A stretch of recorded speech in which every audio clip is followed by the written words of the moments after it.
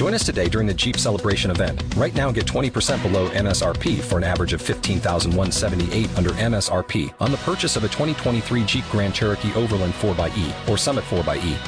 Not compatible with lease offers or with any other consumer incentive offers. $15,178 average based on 20% below average MSRP from all 2023 Grand Cherokee Overland 4xE and Summit 4xE models in dealer stock. Residency restrictions apply. Take retail delivery from dealer stock by 4/1. Jeep is a registered trademark. Talk shoes. Recorded live. God bless. God bless. God bless. We thank everyone for joining us here on the Youngmen, Women, and God's Worldwide Ministry Bible Study. As tonight we'll be in the book of Romans, chapter 12. And I'm telling you, I'm looking for God to do something exciting. We just thank God for who He is and what He is in all our lives. We thank everyone that had the time to take out of their holiday to come and join God on God's line for His word. Father God, we thank you right now in the mighty name of Jesus. We just thank you, Father God, for being who you are and what you are in our lives. We thank you for all the things that you do according to your will and your purpose in our lives, Father God. And we just thank you, because without you, where would we be? And, Father God, we just ask you this evening to come and sit with us in the midst of your word, Father God, that you do a mighty and powerful thing by bringing us into a better understanding on how to walk with you in your kingdom and be the child that you created us to be, to walk according to your will and your purpose in our lives. Father God, we ask that you just open up our minds, our bodies, our souls, and our hearts, that we may be able to receive that which you shall pour out to us in your word. And we thank you, we praise you, and we exalt you. In Jesus' name we pray. Yes. Amen. Amen. Amen. Amen. Amen. Amen. We just thank God for being God. We want to just go on and give an announcement. Every Monday at 6 o'clock, we're over at 6 o'clock. We're over on the prayer line with the committee, and I'm telling you, you need to those that haven't gone, you need to take that time and get over there for prayer, because there's a healing going on in the power of prayer. And sometimes we need someone to connect with us in what we are praying for. And all I can do is say that I know tonight that I went over there and I was being attacked all day and couldn't really talk like I wanted to and didn't know what was going to happen. But when God sends you somewhere to sit and people come in agreement with you, I am able to talk like I want to talk right now, and not like I had to talk because they prayed for me. And there's nothing like going somewhere to find people that's going to sincerely pray. They're not just praying to be praying, but their prayers are coming from their hearts. So we just urge you to join them over there at 6 o'clock. And that number is 712-775-7031. Access code 954-773-172 Amen. And again, every Monday night we are here on this line at 7 o'clock. And we thank God that He works it out, that everyone is able to come over here after prayer. And it just makes me feel like the old church, because when we used to go to Bible study, they used to have prayer meetings before Bible study. And it is nothing like just bringing me back to that mindset. And we thank God for the setup that He has put in place in our ministry. But every Monday night we're here at 7 o'clock on the number that you're on. On Tuesdays, we go over at 6 o'clock back on the number I previously gave, the 712 number, and we join the committee for topics. And I don't know them, but we're going to start talking with them so I can have them in my announcements that you'll know what topics that they're going to be talking about. But a lot of times, their topic, the Lord don't hit them to the night before, and then they put it up on Facebook. So just look on my page or go to the prayer room, and you'll see the announcement about what is going to be talked about on Tuesday at 6 o'clock. After that call, we usually go over to the House of Refuge with Pastor Robin Albright, as she is talking about the gates, and we join her on her call again at 7 o'clock, and her number is 724-444-7444. Access code 136472#. And we just ask you all to, if you have the time after coming out of the call at 6 o'clock, please join her. We want to try to support everybody in the ministries that God gave them. On Wednesdays at 6 o'clock, we go back over to the 712 number, and we join the committee, and they have another night of topics, and we join them over there to support them and share with them in the topics. It's open forum, and there's nothing like coming in a place where you can let God use you and be able to pour out some of the stuff that God has put in you to share. So we just ask you to come over there at 6 o'clock. At 7 o'clock, and this month, and we may change the time, but right now it's 7 o'clock, we go over and join the Open Mic Revival, which Evangelist Easter Williams is hosting this month. And tomorrow night she shall have Prophetess Pamela Brinkley from out of California. She shall be on the line.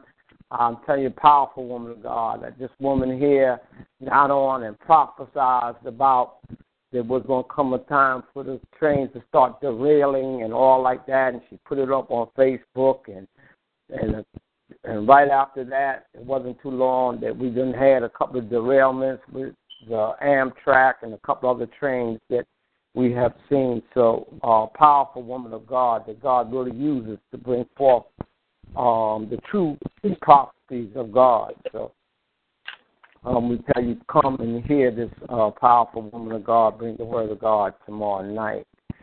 With that, that is the end. As you join us, we will give the rest of the week's announcements going into Thursday, Friday, Saturday, and into Sunday. So with that, we thank everyone for joining us as we're moving into Romans, the 12th chapter. And I'm telling you, it's a very powerful chapter. Tonight we're gonna just learn some things that we need to know.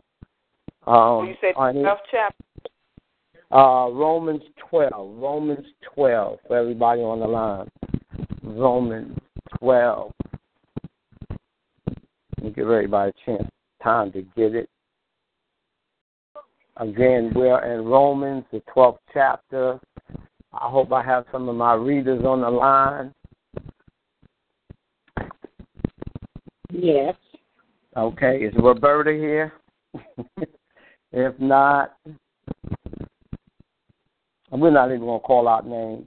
We're just going to ask anyone that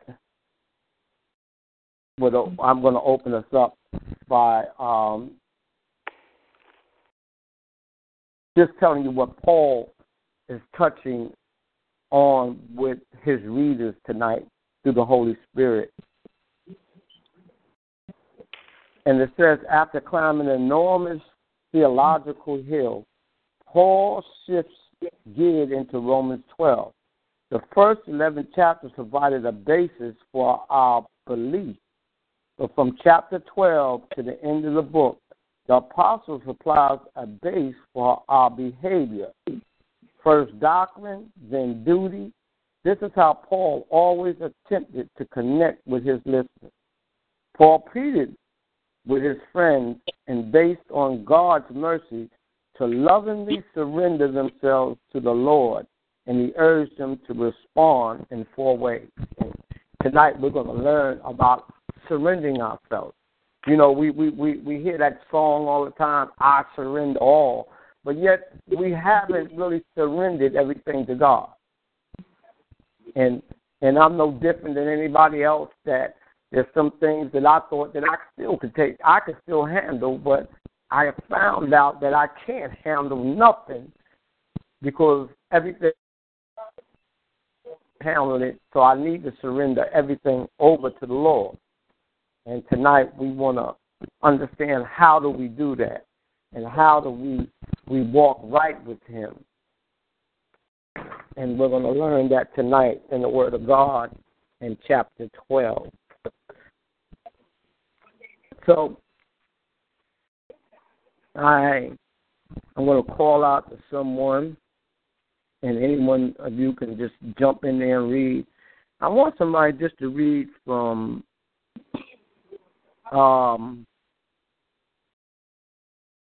1 to 2. We're going to hit this in the parts. And the first part that we're going to talk about is being a living sacrifice to God. So will somebody read from 1 to 2? I beseech you, therefore, brethren, by the mercies of God, that you present your bodies as a living sacrifice, holy and acceptable to God, unto God, which is your reasonable service. And be not conformed to this world, but be ye transformed by the renewing of your mind, that you may prove what is that good and acceptable the will of God. Amen. Amen. Here Paul opens this up to tell us that I beseech you. And what he means by the word beseech you is that he is calling us aside. Beseech you means to call aside and make an appeal in the view of certain facts. Here's an appeal to view of the wonderful doctrine of Christ, of God's dispensation, dealing with Jews and Gentiles. Paul comes now to the practical application of the gospel to men. And he says, I beseech you, therefore, brethren, that by the mercies of God, and that's something that we walk in the mercies of God in all that we do. Yes. You know, God says that that my mercy shall endure forever. And we thank God for His mercy because there's so much that we fall under His mercy in our life. Yes. You imagine if He didn't have mercy on us, where would we be? And that's a strong thing because we can't even find people in the natural to give us mercy sometimes.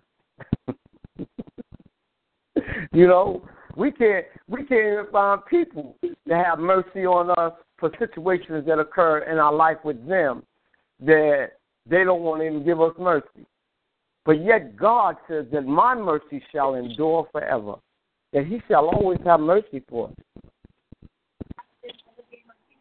And it's just the fact that Paul opens us up to understand that the mercies of God, that He presents. And what he means by present, men are now to bring themselves to God instead of sacrifices to the altar as of old. They are now to be wooing the Lord as were the former sacrifices. We need to present ourselves to God as a living sacrifice. And that means that we need to be ready to sacrifice ourselves just like Jesus was sacrificed Himself on the cross for us. We need to be able to give out and lay our life down for God. Yes. Amen?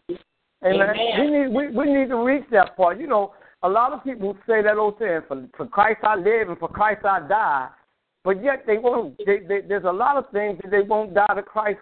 Hallelujah. There's a lot of things they won't die for Christ in their entire life for.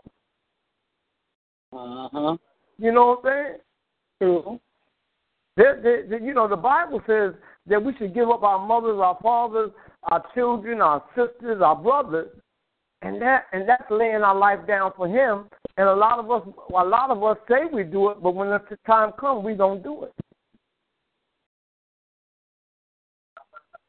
Y'all, I mean, you think about it. You think about people around you that act like they're holier than thou, and won't turn their child over to God, or won't turn the situation with mama or daddy over to God, and they still try to handle it themselves because they don't want to make that. They don't want to be that sacrifice before God and give everything over to God, and they still want to try to handle things even with their siblings. You know, we hear people all the time, oh, I gave my children over to God, but yet they still got their hand in it. And we have to find that place that we present ourselves. And it says that you present your body as a living sacrifice. Woo! That's powerful. That we need to present our body, our whole self under God as a living sacrifice.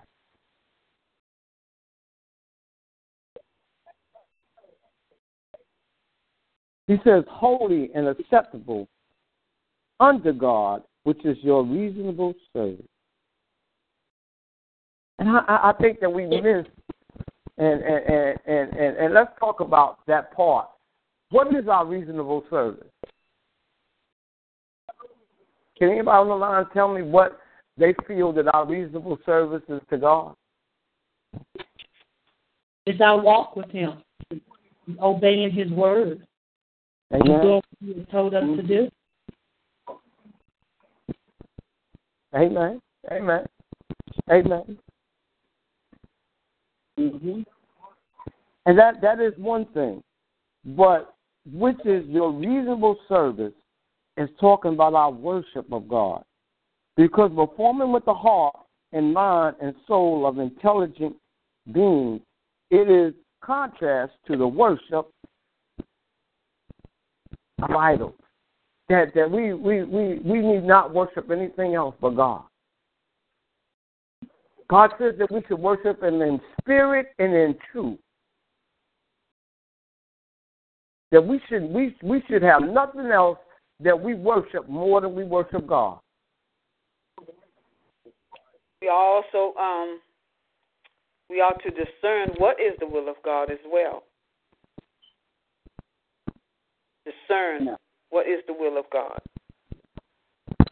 Amen. Well, tonight we're going to learn what the will of God is, and you're right. Because a lot of people feel they're walking in the will of God, but not have really understood what the will of God is. And we need to, go ahead. No, go ahead. I'm sorry. Now, you had something you wanted to say? Yes, I just had a quick question. Uh-huh. Okay. When you were reading about being having our bodies holy unto God, making our bodies a holy sacrifice, could you go in just a little in depth with that? And the reason why I asked that question is because I did tell you what happened to me on my job, and sometimes we have to understand that what holiness is. How do we make ourselves holy and a holy sacrifice unto God? Well, it says your body is a living sacrifice, holy. Mm-hmm. What is when we think about, and I think we learned a couple of verses, a couple of chapters back about who makes us holy and how do we walk holy. God said, "Be as holy as I am holy." And if we walk in the constitution of and we walk in the character of His Son Jesus Christ, we walk in God's holiness. And everything that we do inside of that character makes us holy. Because we're not holy by ourselves without Christ.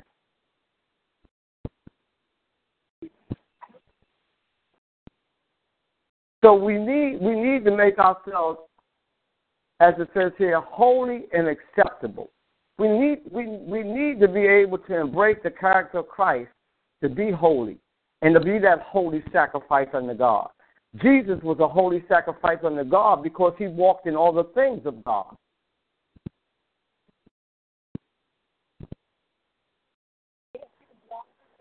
And we're going to learn the things that brings us to be able to walk in those things that make us holy, that shall be displayed out of our walk as to be a holy person in God by the things we do out of the Word of God.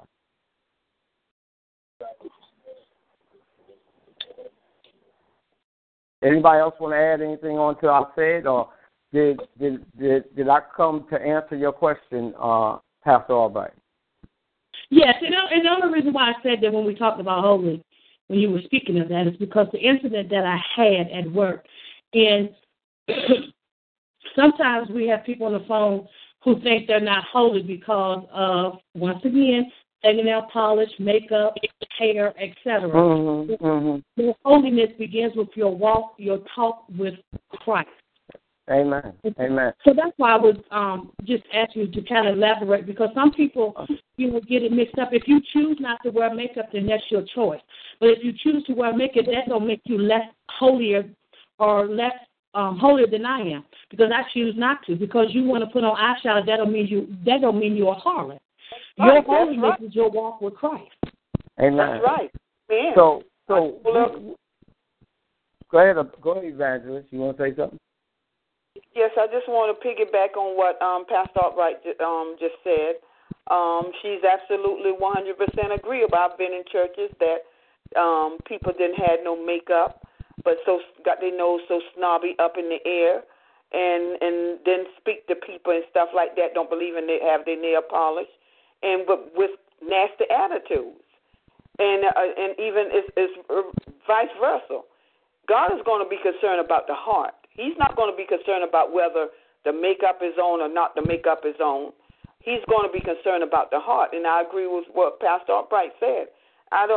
Some people have their nose so stick up there. I want to get the Max and the Mary Kay and stuff like that and put all over their face to cover it, because some have nasty attitude and some with the makeup on have nasty attitude. So it's about walking holiness with the right attitude that people can see in us, that we don't have to say anything.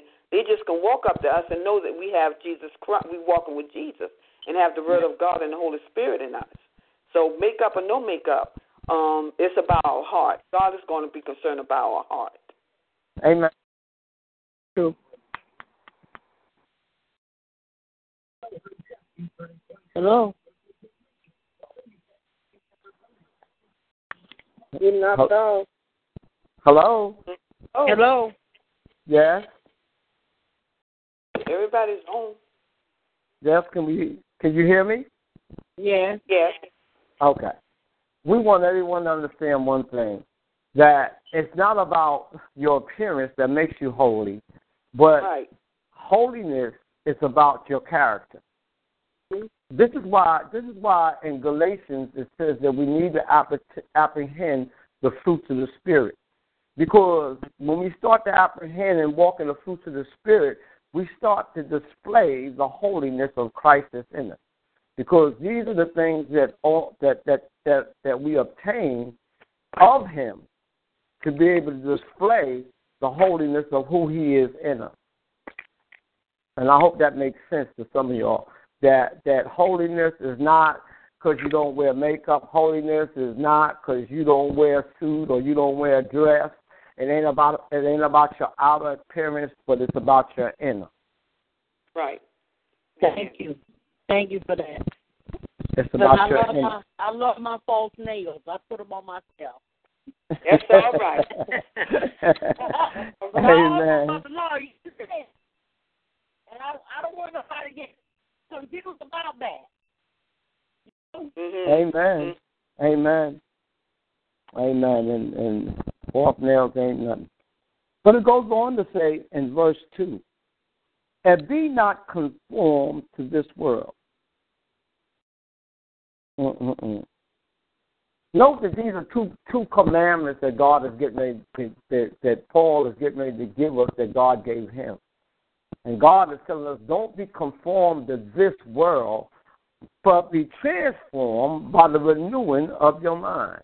So there's two things that God has commanded us to do in order to become more like him. And the thing about a lot of us are stuck in between worlds. There's so many people in the church today, they got one foot in the church and one foot in the world. And we have to understand, it's just like today.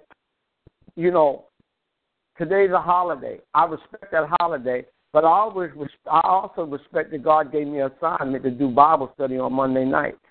I am never one, and I used to do this in the church in New Jersey and all of them.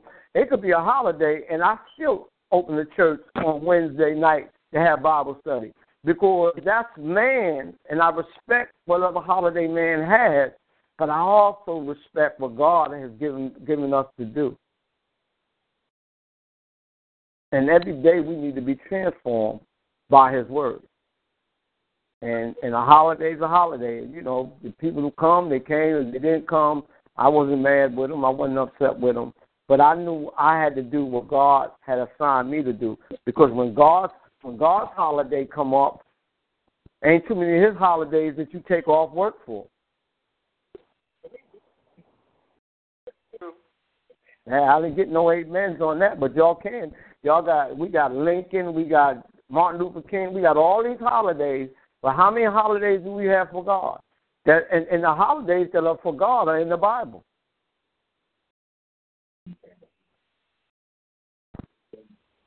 You know what I'm saying? And the one that we do have for him, they designed it up to be called a pagan holiday. We got Christmas and we got Easter. Right. And they're not said to be God's holiday. They said to be a pagan person's holiday. So we have to realize that God says don't be conformed to this world. We don't need to be conformed to the things of this world and put the things of this world before God. That's true. Amen.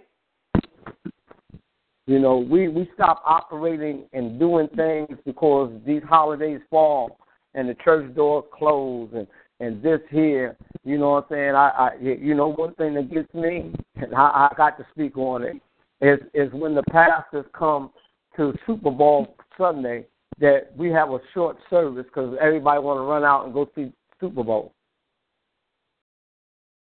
And I don't believe that I don't want God to cut me short, so I don't want to cut God short at all. Amen. The Super Bowl is gonna be there. If I get home, they're gonna tape it. If I don't see it, if I stayed in church because the Holy Spirit and the Shekinah glory dropped and I missed the Super Bowl, so what? I was in a greater place for my life than being in front of the TV watching the Super Bowl. Amen. And this is why God says don't be conformed to this world, because we'll get caught up in the things of the world and we won't get caught up into Jesus. Sure, you're right. And this is why he told us, and this is why he said, be not conformed to this world, but be ye transformed by the renewing of your mind, that you may prove. He says that you may prove what is that good and acceptable and perfect will of God. See, now that's what the evangelist was talking about, the will of God. Yes. What is and we're going to learn here, what is the perfect will of God? We have to see and understand what is the perfect will of God. But let me go back and just talk about the renewing of your mind. And our mind is renewed in the Word of God. The more we pour the Word in, the more God's Word is going to renew us to understand who He is and to come in more of a more intimate relationship with Him, because we are taking in all the things that is Him. Jesus said one time in the Word of God, He said, Father, I'm in you and you in me. Okay? And then He turned around and said that I want those that know that you sent me to be in me, that I may be in them. That is so powerful in itself, because he's saying that if God, the Father, is in me, I'm able to share what he has given me to them when they come inside of me. And that means that when we read the word, we're being transformed into his image because of all that the Father has given him, that now he's pouring it into us. And that's how we get to know the Son. And that's why the Son says that the only way to the Father is through me. Because you can't know the Father until you know me. And the only way we're going to know who Jesus is we read the Word of God. Amen. You're not going to know who Jesus is no other way unless you read the Word. You know what I'm saying? And the thing about it, the whole New Testament is about Jesus. Yes, it is. And yet, she steady wants us just to be. He says your mind. He wants our mind, because when we think about it, that's what the devil attacks, is our mind. The more word we got in, the less powerful the attack is on us, because we can reply back to those thoughts. As the Bible says, cast down every imagination that exalts itself against the knowledge of God, and bring every thought under the obedience of Christ. Because now, as he attacks my thoughts, and my thoughts come into my mind, I got a word. And I got a word to war off all them thoughts, because I've been studying my word. Am I making sense to anybody? Yeah. I hope so. Amen. So here Paul is telling us to be transformed by the renewal of your mind. And he says that ye may prove what is that good and acceptable. And the good and acceptable things that he's talking about is presenting our bodies as a living sacrifice to God, making the body holy, making self-acceptance to God, rendering reasonable service to God, and being not conformed to the world, but being transformed from the world. That is that good and acceptable thing that we give unto God, that we being transformed, that we being changed. You know, and come on, a lot of y'all understand what I'm saying, because when we came, all of us came with a lot of worldly stuff from the world into the kingdom. And a lot of us are still being delivered from some of that worldly stuff that we were connected with. And the only thing that is taking us out of that connection with some of these things that we're being delivered from is the Word of God.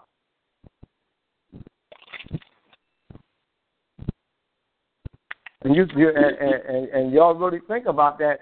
You know, if the places that you haven't embraced the Word for is the places you're still struggling with. Because we're all going through, I'm still going through deliverance. There's some stuff that I still wrestle with that I got to get in the Word. And I've got to let the Word take me through a process to be delivered for some of the things that I still wrestle with in my life. See, I ain't one of them people that want to act like I'm holier than that.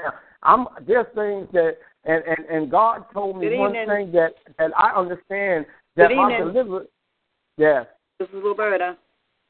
Hey, how you doing, Roberta? Yourself?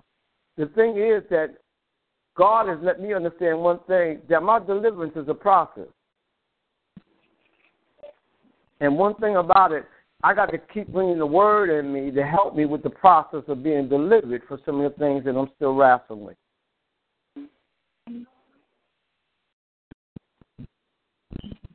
And that's why he says these 6 things that constitute the acceptable in the perfect will of God that I just read to you.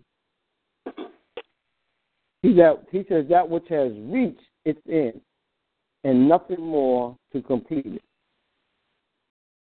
And that's how we have to understand the will of God in our life, is that God wants us to put an end to all that other stuff in our life. Because once we get in God's will and we're doing God's will on a constant basis, all that stuff ends. You know what I'm saying?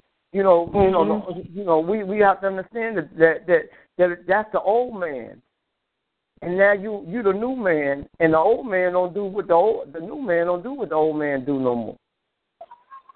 Mm-hmm. You know what I'm saying? But I want you to understand, and I talk real, that I know that even becoming a new man, there's still a process to get rid of some of the stuff that the old man left behind.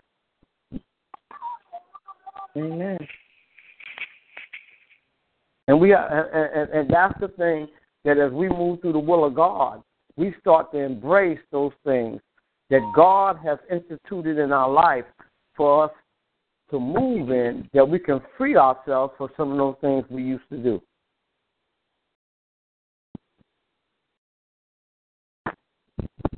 Oh, yes. Amen. And that's this is the process of us becoming a living sacrifice unto God. That there's a transformation that has to happen in our life, that we may become that acceptable thing unto God. And I think that's a key word, because if we look in the natural, there's so many places that we've been with friends or family that people didn't accept us. But God is telling us that He needs us to do one thing, that we may be that acceptable thing unto Him, and that's for us to be in His Word. Because one thing about God recognized you, but He recognized you because of the Word that's in you. Yeah. Can I tell you that one more time? God recognized you because of the Word that's in you. Because the Word of God is spiritual, and anything that God recognizes is that which is spiritual. Amen. Jesus said the words that I speak out of our mouth are spiritual and give life. That every word that's in this Bible is a spiritual word, because He spoke them for them to be written, because He is the Word, and He says they're spiritual. So if God sees the spiritual word in you, God recognizes you, and you become acceptable unto Him. That's powerful in itself. Yes, it is. That's powerful in itself. To understand where your acceptance comes from.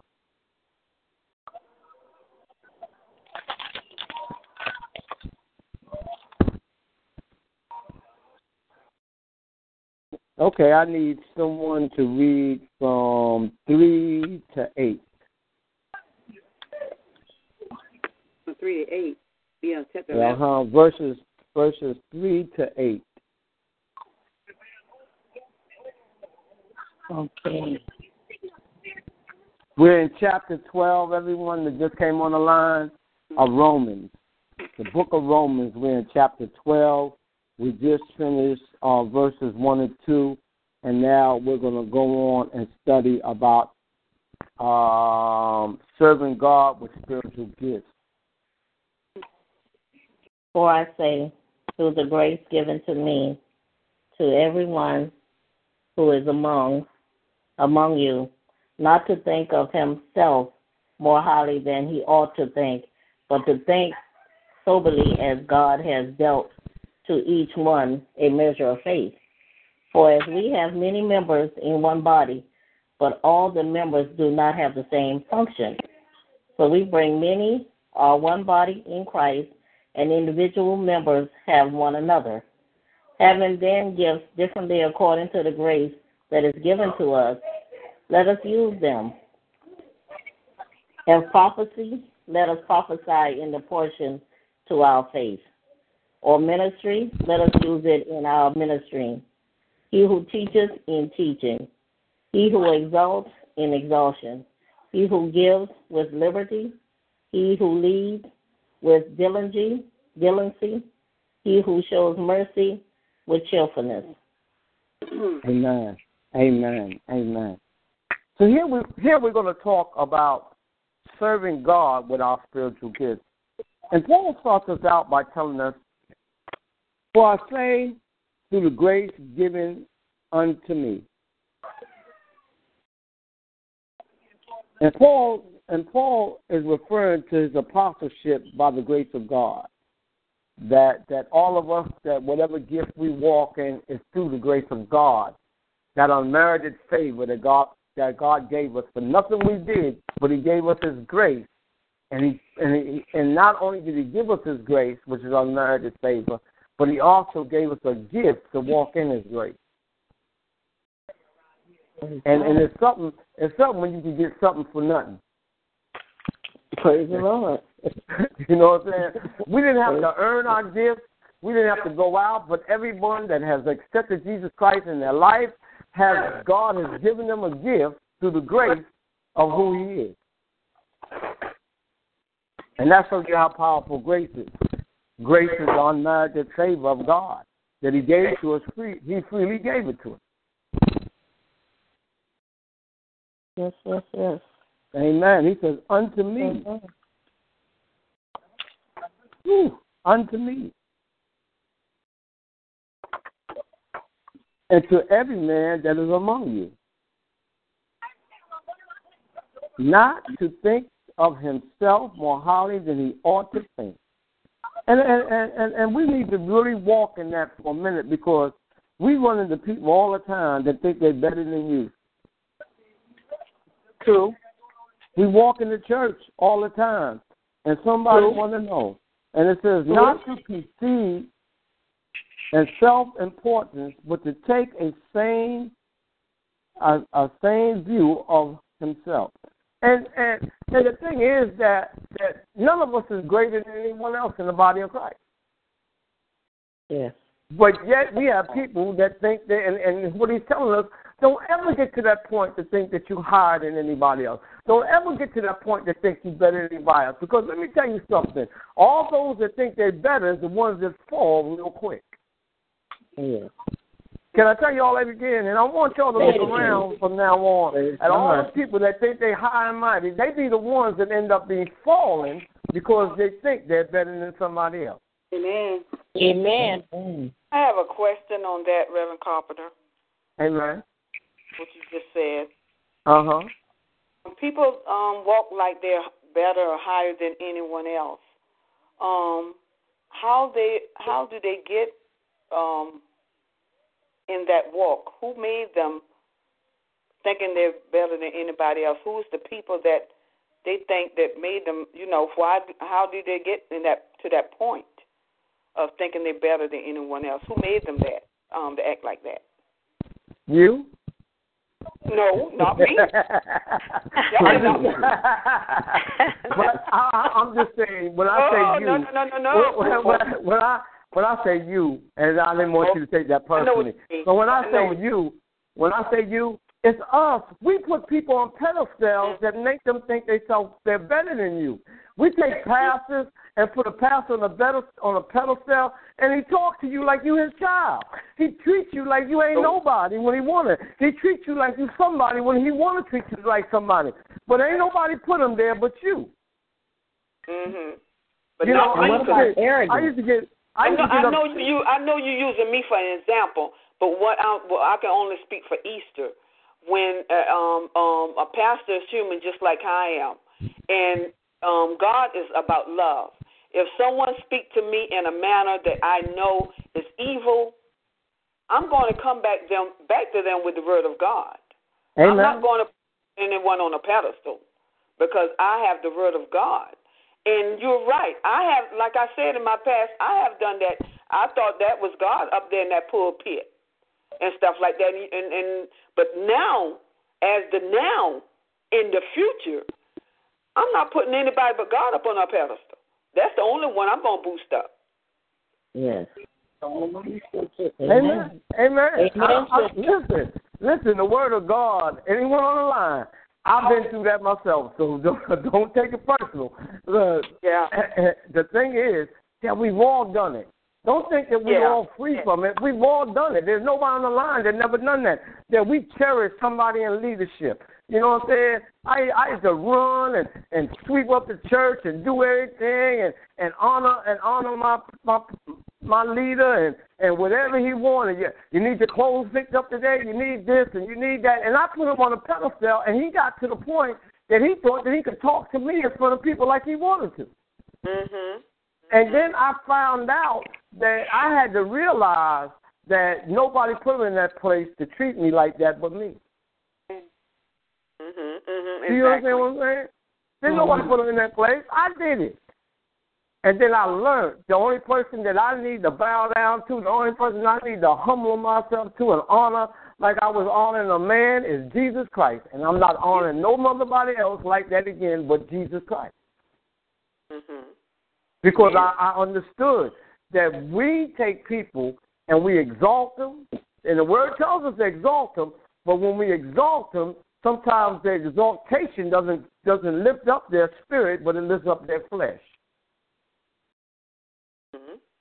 Because that's where the pride and the proudness and all that come from. It's in the flesh because it's not in the spirit. Yes, and there's some just plain arrogant, right? If some just plain arrogant, I say there's some that's just plain arrogant that don't need a cheering squad. They boost themselves up. Let me tell you something. Y'all, a lot of y'all haven't. If y'all could just have the time and get behind the scenes of these TV ministries, T.D. Jakes. T.D. Jakes is a nice guy, okay? But behind them scenes, them dudes inside the church walk around like it's all about them. Juanita Bynum, let me tell you something. And God, I ain't talking about your people, but I'm only telling the truth. These people here do not know how to talk to lay people. Y'all see them in front of y'all when they're in the pulpit, and everybody got a character that they present you before you. But meet them behind the scene. Go behind the curtain and try to deal with these people and watch how they deal with people. Watch how they talk to people. You don't even want to go near them. Because people have put them on such a pedestal that they walk around like kings and queens over the rest of us. Well, I find that some of the Christians, they walk around being very angry. I've had that experience even with some members of my family. They're very angry. It's hard to even hold a conversation sometimes because the anger, I mean, they say they're Christians, but they come out with a lot of anger, and I don't understand that. Like, the love is not there. I mean, I guess it's there, but they have a really harsh way of showing it, and I don't understand that. But that is the flesh. Let me tell you something. When we get we get before people that we lifted up, and that's why the word says, "Don't think of yourself no better or higher than anybody else." And what happens is the same thing. And thank you, Holy Ghost. It's the same thing that happened in heaven with Lucifer. That he was the top dog up under God. And he started thinking higher than himself. He started thinking, I'm better than God. And look what it got him. It got him kicked out because he thought that he could exalt a kingdom over God because of what he was thinking, that he was higher than himself. And a lot of us get that from that spirit that he drives in us when we get to certain places in leadership. And it doesn't even it doesn't even happen on leadership. Go to your job. A lot of times when people get promoted on job, their character change. Yeah. Just by promotion, or make a person that used to sit there in the cafeteria and talk to you and laugh with you, and now they're the supervisor. They ain't got nothing to do with you, and they ain't the same person they used to be when they used to sit there in the cafeteria. I had a supervisor that was actually a friend of mine before he became supervisor, and then once he became supervisor, his whole personality changed in a bad way because I remember him actually doing my yearly report, and I didn't sign it because I didn't agree with the things that, and you have that option, you don't have to sign it, you have an option, and I just didn't sign it because I didn't agree with the things that he said. But he had gotten so angry with me, and he literally told me that I would never because we used to discuss business, and I said I wanted to eventually one day own a business, but he literally told me that I would never own a business because I didn't have a strong enough voice. And that really bothered me because I started believing him at some point, because I do have a small voice. People tell me that all the time. I sound like a little girl on the phone, and things. But because he said that, for some reason, it really resonated with me for years. Amen. And sometimes I don't feel that way now. Well, we thank God. Sometimes, like I said, the Bible is telling us, don't none of us think more higher than ourselves, than we're better than anybody else. Because no matter how high you think you are, you can always fall. Yes. You can always fall. You know what I'm saying? And I think the Holy Ghost gave me the perfect example in Lucifer, the devil, that he thought that he was going to elevate himself higher than God. But yet, he thought, but his thoughts disappointed him because he fell. So we need to embrace that as being children of God. And I ain't better than nobody else, because you know what? Everything that you're going through, I got to go through too. And everything that you've been through, I've been through something similar to what you've been through. And I'm not better than you. I'm not higher than you. And I don't care if I become a bishop. I don't care what I become. I'm still there with the lay people, because I got to remember where I came from, and I got to remember what helped me get to where I'm at. And what helped me get to where I'm at, because I know more word than you, I think I'm better than you? No, it ain't. I need to think about the more word I got, one thing about it, the more responsibility I got to do the will of God. So it doesn't make me higher than you. It just makes me more knowledgeable than you, but it doesn't make me better than you. It goes on to say, but to think soberly, according as God had dealt to every man the measure of faith. You see what I'm saying? We need to think soberly. We need to have a sober mind. Because God gave us all the same measure of faith. Ain't nobody get when we all came, He gave us. It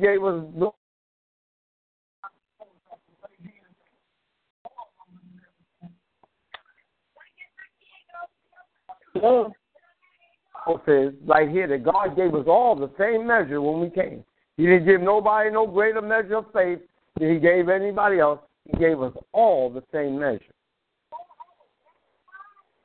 Now, what you did with your measure is on you.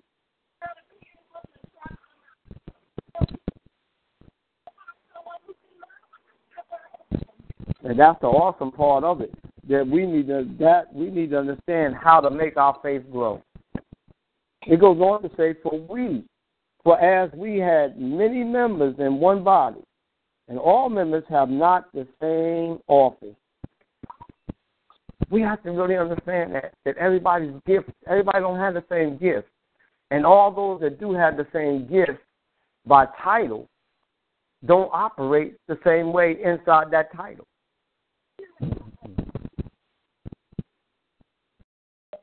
Am I making sense to y'all what I just said? Yes. Okay. And why I ask you that is because I want you to understand, because one person's a pastor, all right? That's the title, but the gift that operates inside that being a pastor may be like Benny Hinn. Benny Hinn has a healing gift, and there's a lot of pastors that have healing gifts but are pastors. You understand what I'm saying? There's some prophets that became pastors, and they have the gift of prophecy inside that title of being a pastor. So we have to know that inside of the as being members, that we all are not the same. We are not all the same. And this is what Paul wanted us to understand about us walking in the body of Christ and the gifts that God gave us. He said, so we being many are one body in Christ, and every one member one of another. And that's what we got to think. We don't walk in a harmony inside the body of Christ with one another. Everybody wants to walk in the body of Christ as individuals. And you imagine if our human body did that, our arm and leg did what they wanted to do and didn't work together? You know how crazy you would look walking down the street? Your left leg want to go left, your right leg want to go right, and you in the middle, and both legs trying to go two different ways. You would look crazy. And that's how it is in the body of Christ. That we have to always come in unity to work with one another. And it seems like it's so difficult because, like I said, everybody wants to have their own individual identity in who they are. When we all working in one body for the same cause. So tonight, I just want y'all to understand that the Bible is telling us that we're all the same. We're all the same, and everyone member is one another. We need to understand that we are joined as one in the body of Christ. We're just operating in different operations, but we're still one.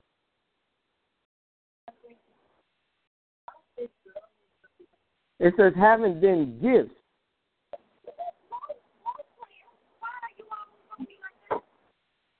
And just to show you what I was talking about in verse 5, it says here that Paul here compares the body of Christ to the human body. He says, having been gifts differing according to the grace that is given to us. That's powerful. In reference to the spiritual gifts, they are given and to be exercised according to the grace and the measure of faith. You know what I'm saying? Because according to God's grace is how we exercise the gifts that God gave us. And do you understand that the power of your gift is the grace of God that moves in your gift?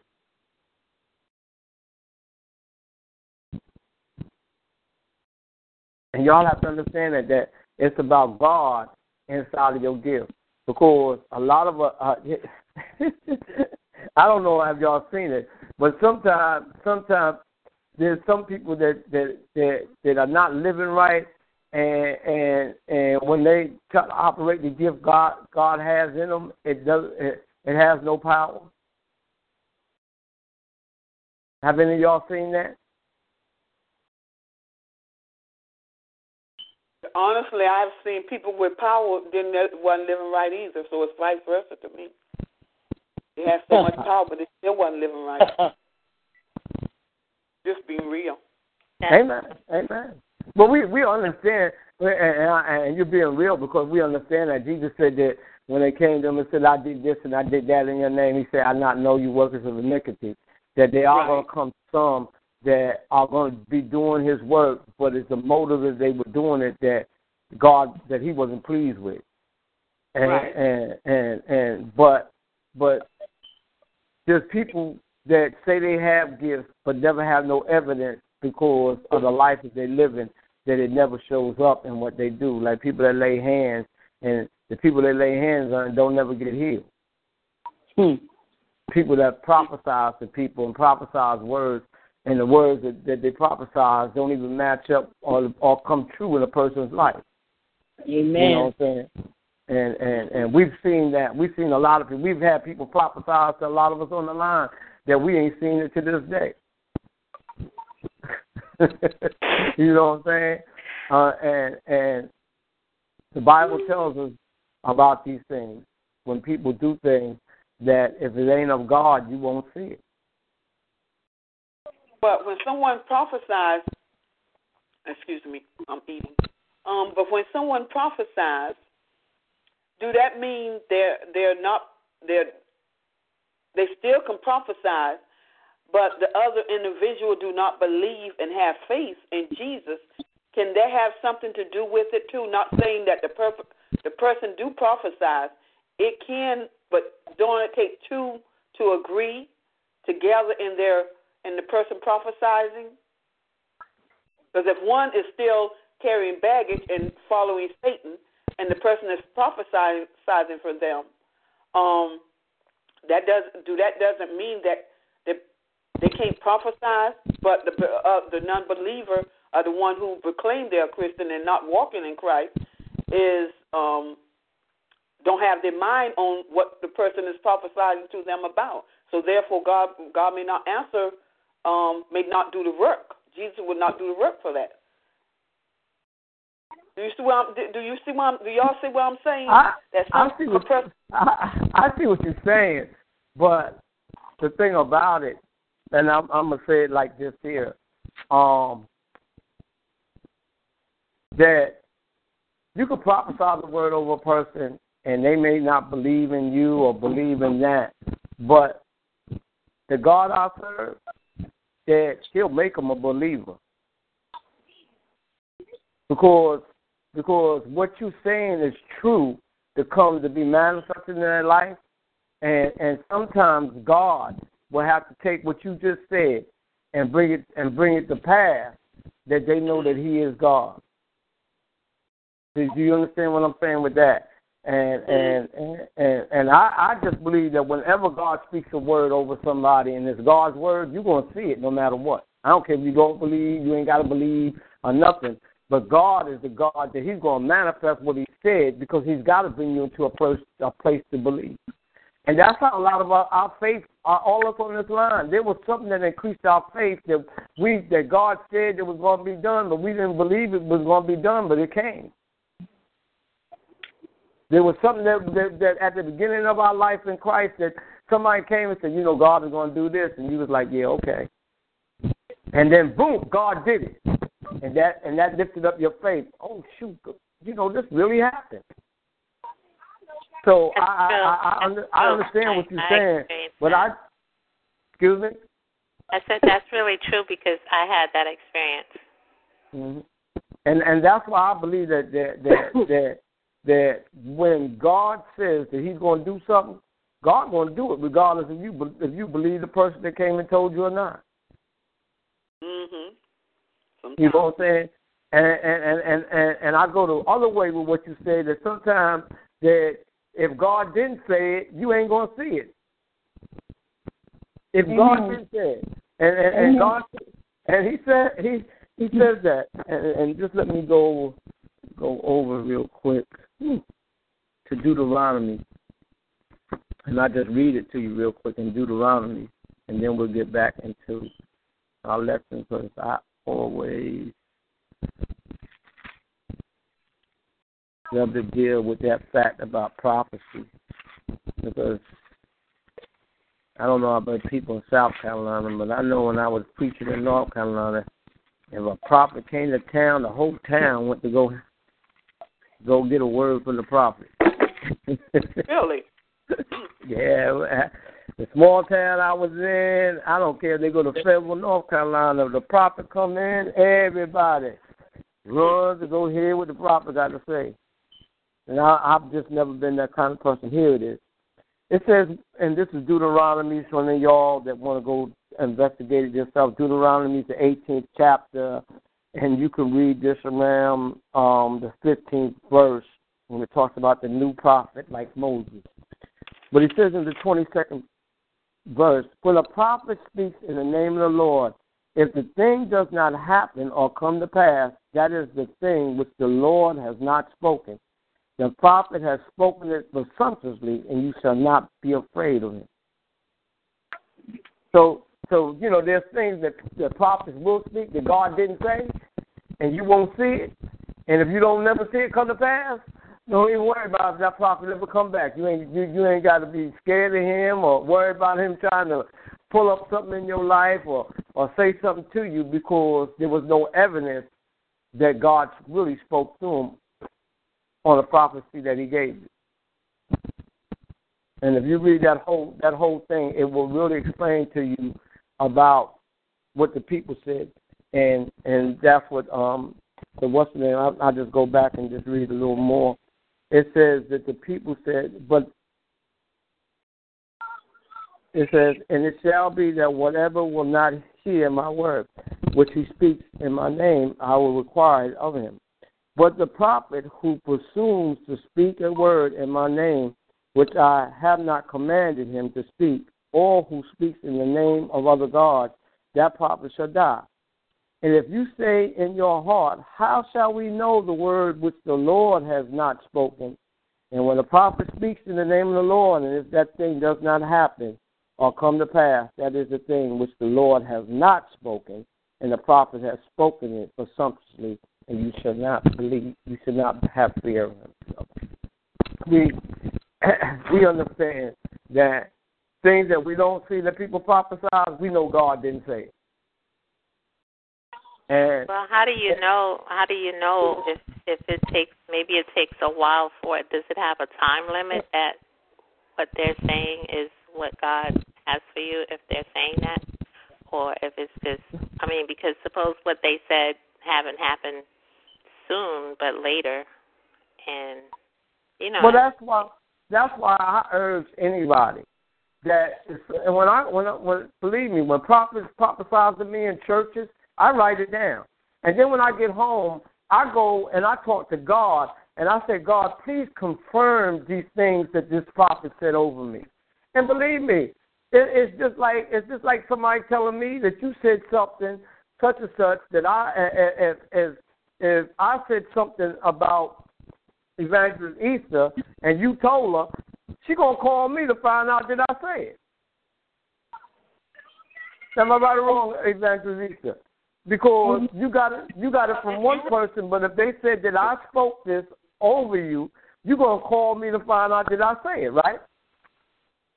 Mhm. Okay. You're right. So we should do the same thing when people say that God told them something. We need to take it to God, that God will give us confirmation that He said that. Amen. And that makes perfect spiritual sense to know. You know what I'm saying? Because I always use the example of getting it from the horse. The donkey want to tell you what the horse said. You need to go to the horse to find out did the horse say it or not. Amen. Can I ask a question?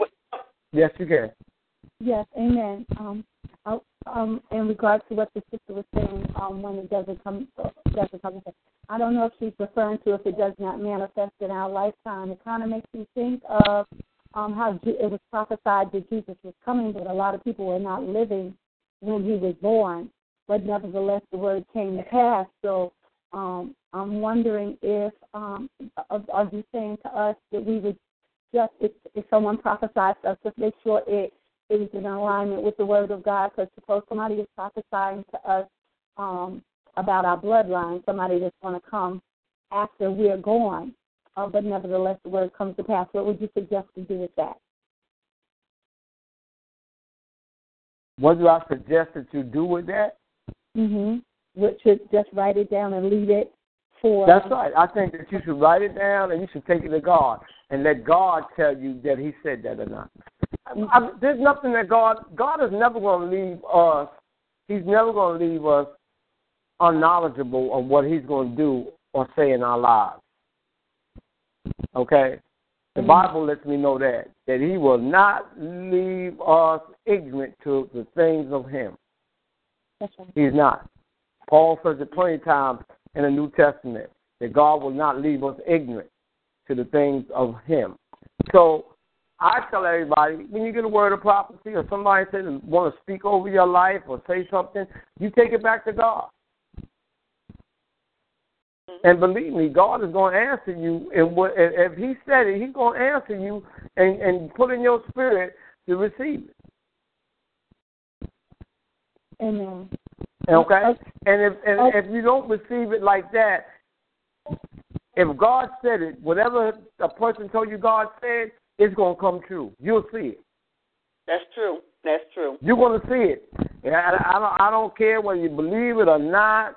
I had a guy one time prophesy something to me over the phone ministry, and you know what I'm saying? He was prophesying to everybody. You know what I'm saying? But out of the 4 things that he prophesied, the next day, one of them came right true the next day.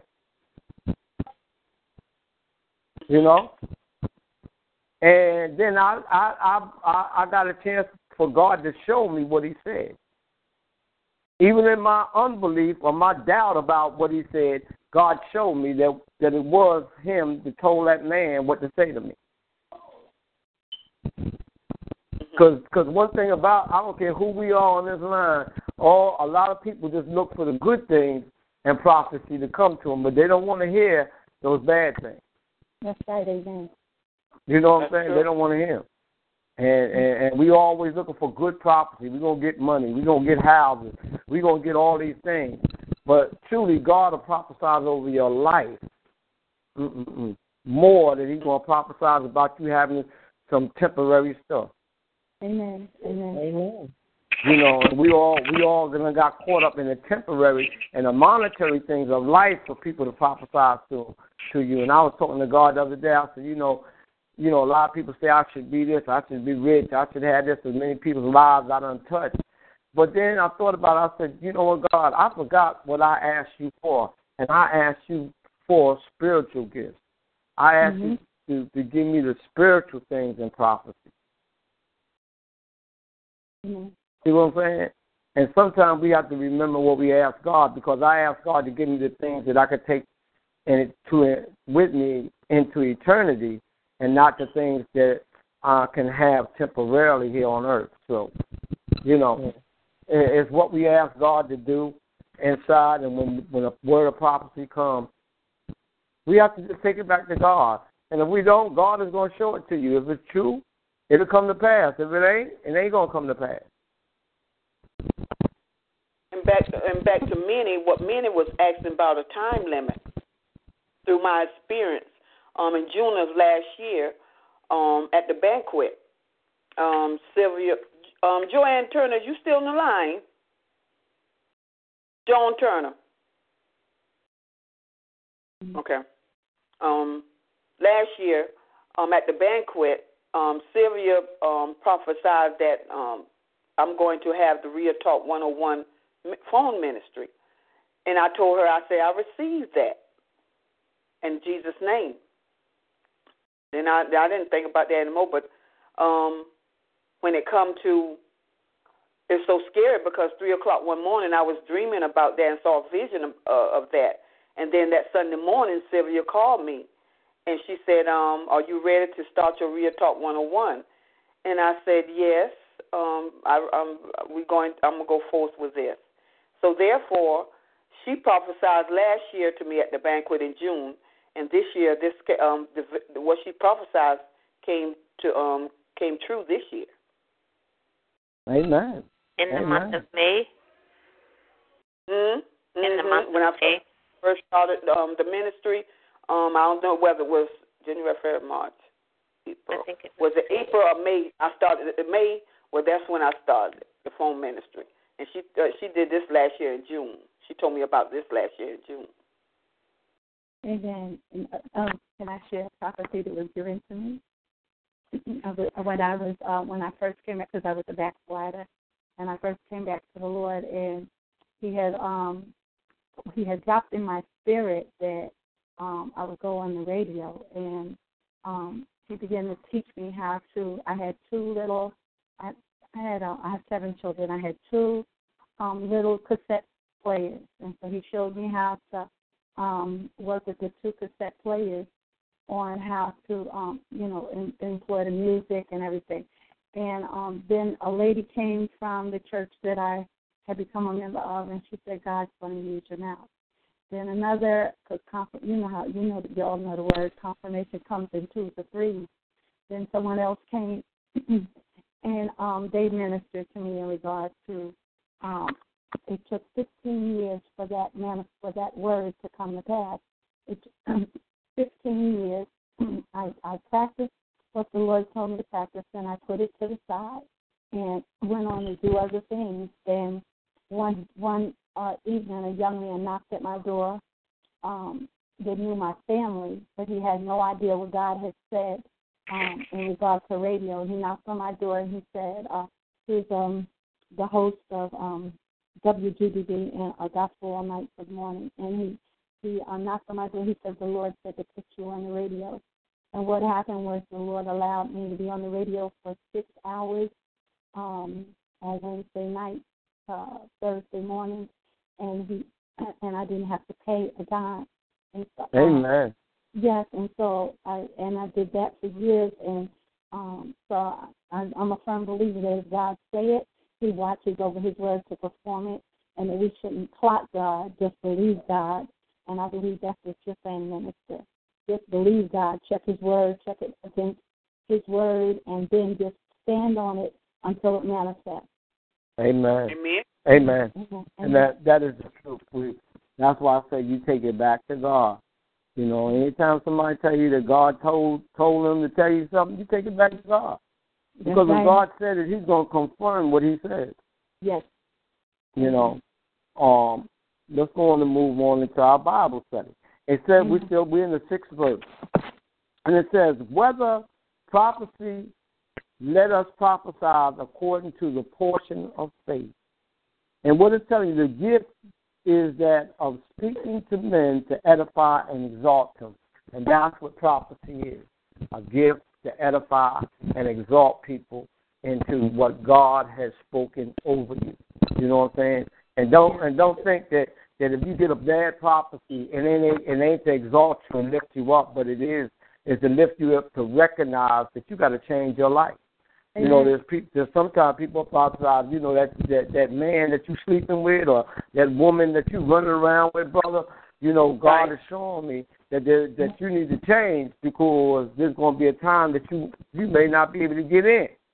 And God will give you prophecies. God will give you prophecies about the lifestyle that you live in, that there's got to be a change. And that is to edify and exalt you, because when it lifts you up, it brings you to a place to recognize what God is seeing in your life. Yes.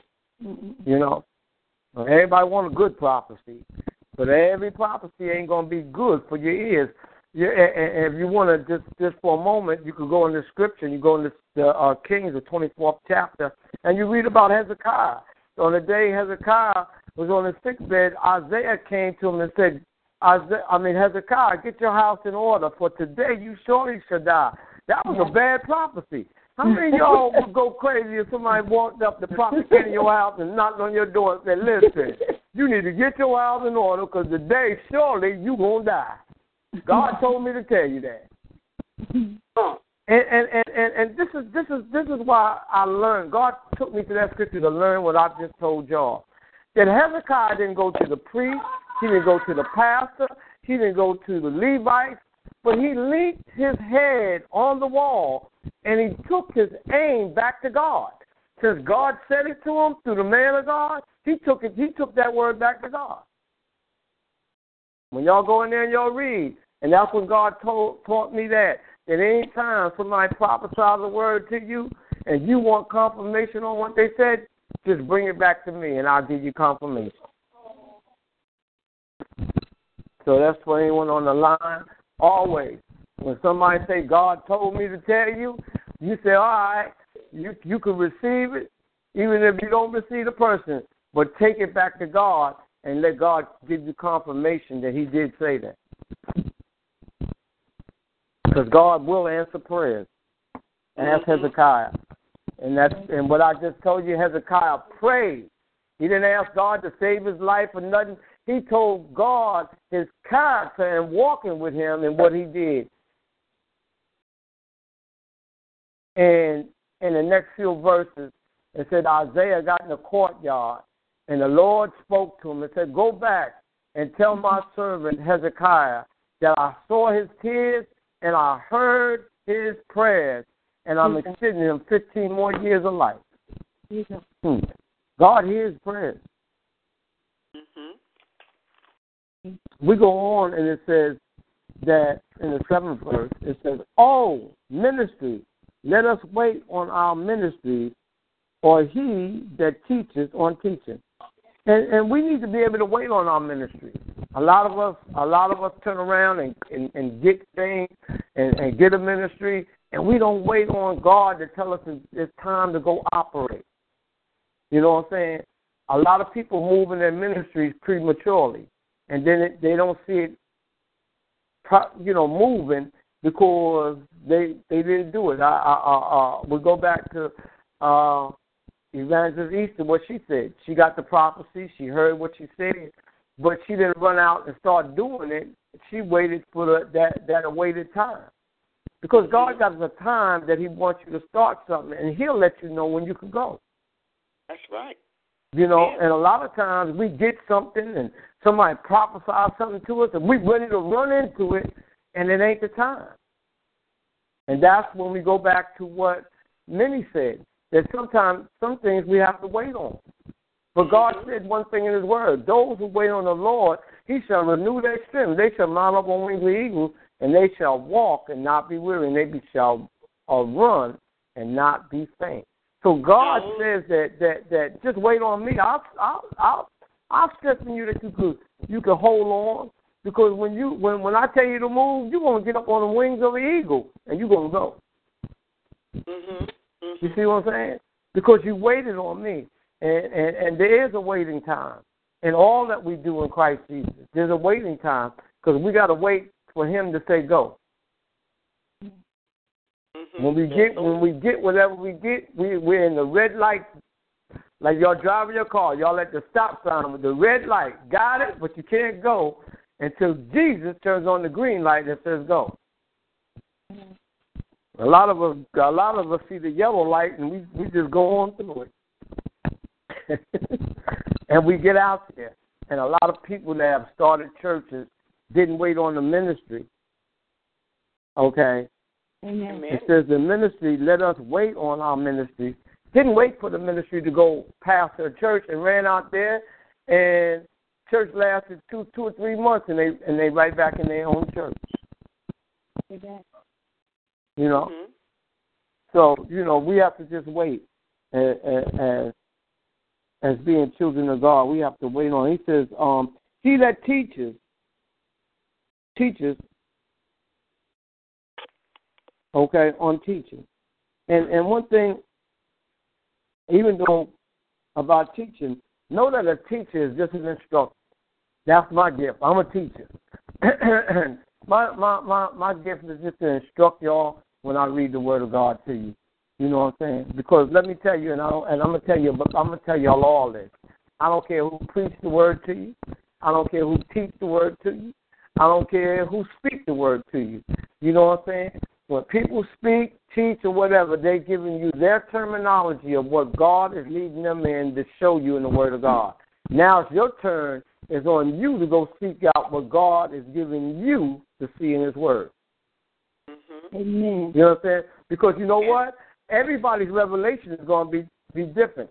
A lot of people, they get on me. I have one of the ministries that's up under me, and they deal with them study Bibles, and that's what they study out of. And I really don't like it, but that's not my church. I'm just the overseer over the ministry, and I don't try to change whatever they're doing. But it's not something that I like, because a study Bible is a Bible that somebody wrote their own revelation to under the bottom according to the word that's on the top. And it makes it a lot easier for you to get understanding to the top. But then you miss trying to seek the revelation to the word for yourself. Oh, God. Yes, amen. That's study to show yourself. See what I'm saying? Because it becomes easy, and you haven't, hallelujah, you haven't taken the time to let the Holy Ghost be who he is that God sent him to be in your life. The Holy Ghost is your instructor. It says, let no one else teach you but the anointing that he has given you that will teach you all things. You know what I'm saying? And if you go in and walk and you run around with somebody else's revelation, you'll never get your own. Amen. That's true. Amen. So if I could share anything with everybody on the line, really, Hear your pastor on Sunday. Hear your Bible school teacher. Hear your Sunday school teacher. But when you get it, go back and read it and go in there and start pinpointing the things that God has given you revelation to. Because the revelation that he gives you is for your life. Mm-hmm. Amen. And everybody's revelation in the Word ain't going to be the same. And some people may not tell you that. There ain't a lot of people going to tell you what I just told you. But I one thing about it, because one thing God told me a long time ago, he said, I want you to be as real with me, as real as you are with me, I want you to be real with my people. That's right. Mm-hmm. That's right. And I'm going to be real with you when it comes to the Word of God. Everybody, for some of you people that's on here for the first time, let me tell you about me. I ain't going to talk nothing but the Word of God to you. Amen. We can have a normal conversation, and believe me, the Word of God is going to come up. Yes, amen. Amen. Because that's where our lives are supposed to be walked in. We're supposed to live the life of the Word. Amen. And the only way you can live the life of the Word is you can walk and talk the Word of God. Mm-hmm. So Reverend that's Carpenter, what I'm telling you. Reverend Carpenter and everyone else, my phone is beeping, which means that the battery may die out. So if you don't hear me anymore, that means the battery died up. But I'm going to hang on so it doesn't die. Thank you. Amen. I'm enjoying this. Amen. Have a blessed Minnie. Thank you. I'll be posting soon. Okay. Good night. It goes on to say in the 8th verse, oh, he that exalted, on exaltation. And an exalter is called aside, makes an appeal by ways of exaltation, entreatingly comfort or instruct. And that's what an exalter is, for you all to understand. It's one that, an exalter is somebody that comforts you. You know what I'm saying? It's somebody that lifts you up, but in the words of comfort. An exalter ain't going to beat you down. You know how some people come to comfort you, but they beat you down with words? That's not a God. That's not God's exalter. That's not God's exalter. God's exalter is going to come comfort you. That's right. As he distributes the gift of exaltation on you, but with words of comfort, words to lift you up, words that make you feel good about who you are. Amen. Because we know we got people that come and want to be an exalted and want to come, but their words ain't right, and they ain't come to comfort you. They come to bring more damage onto where you at. Amen. And I want you to know what God says an exalter is. It goes on to say, and he that giveth, let him do it with simplicity. Everybody, this refers to the rich that give help to others. And let me tell you something. And y'all might hear different, but everybody ain't a giver. Let me tell you this. And I had to learn this myself. As the word tells us to give, there are some people that God has given the gift of giving. There's some people that God has blessed to be givers. But everybody ain't a giver. Because a lot of us don't have it to give. God makes resources for givers to be able to give. Amen. Can I tell you all again? For people that are givers, God makes resources for them to be able to give. Amen. Seed for the sower. All them people get on TV talking about, somebody that I went up there and I gave my last $50, and in 3 or 4 days, God gave me $1 million. That ain't going to happen for everybody.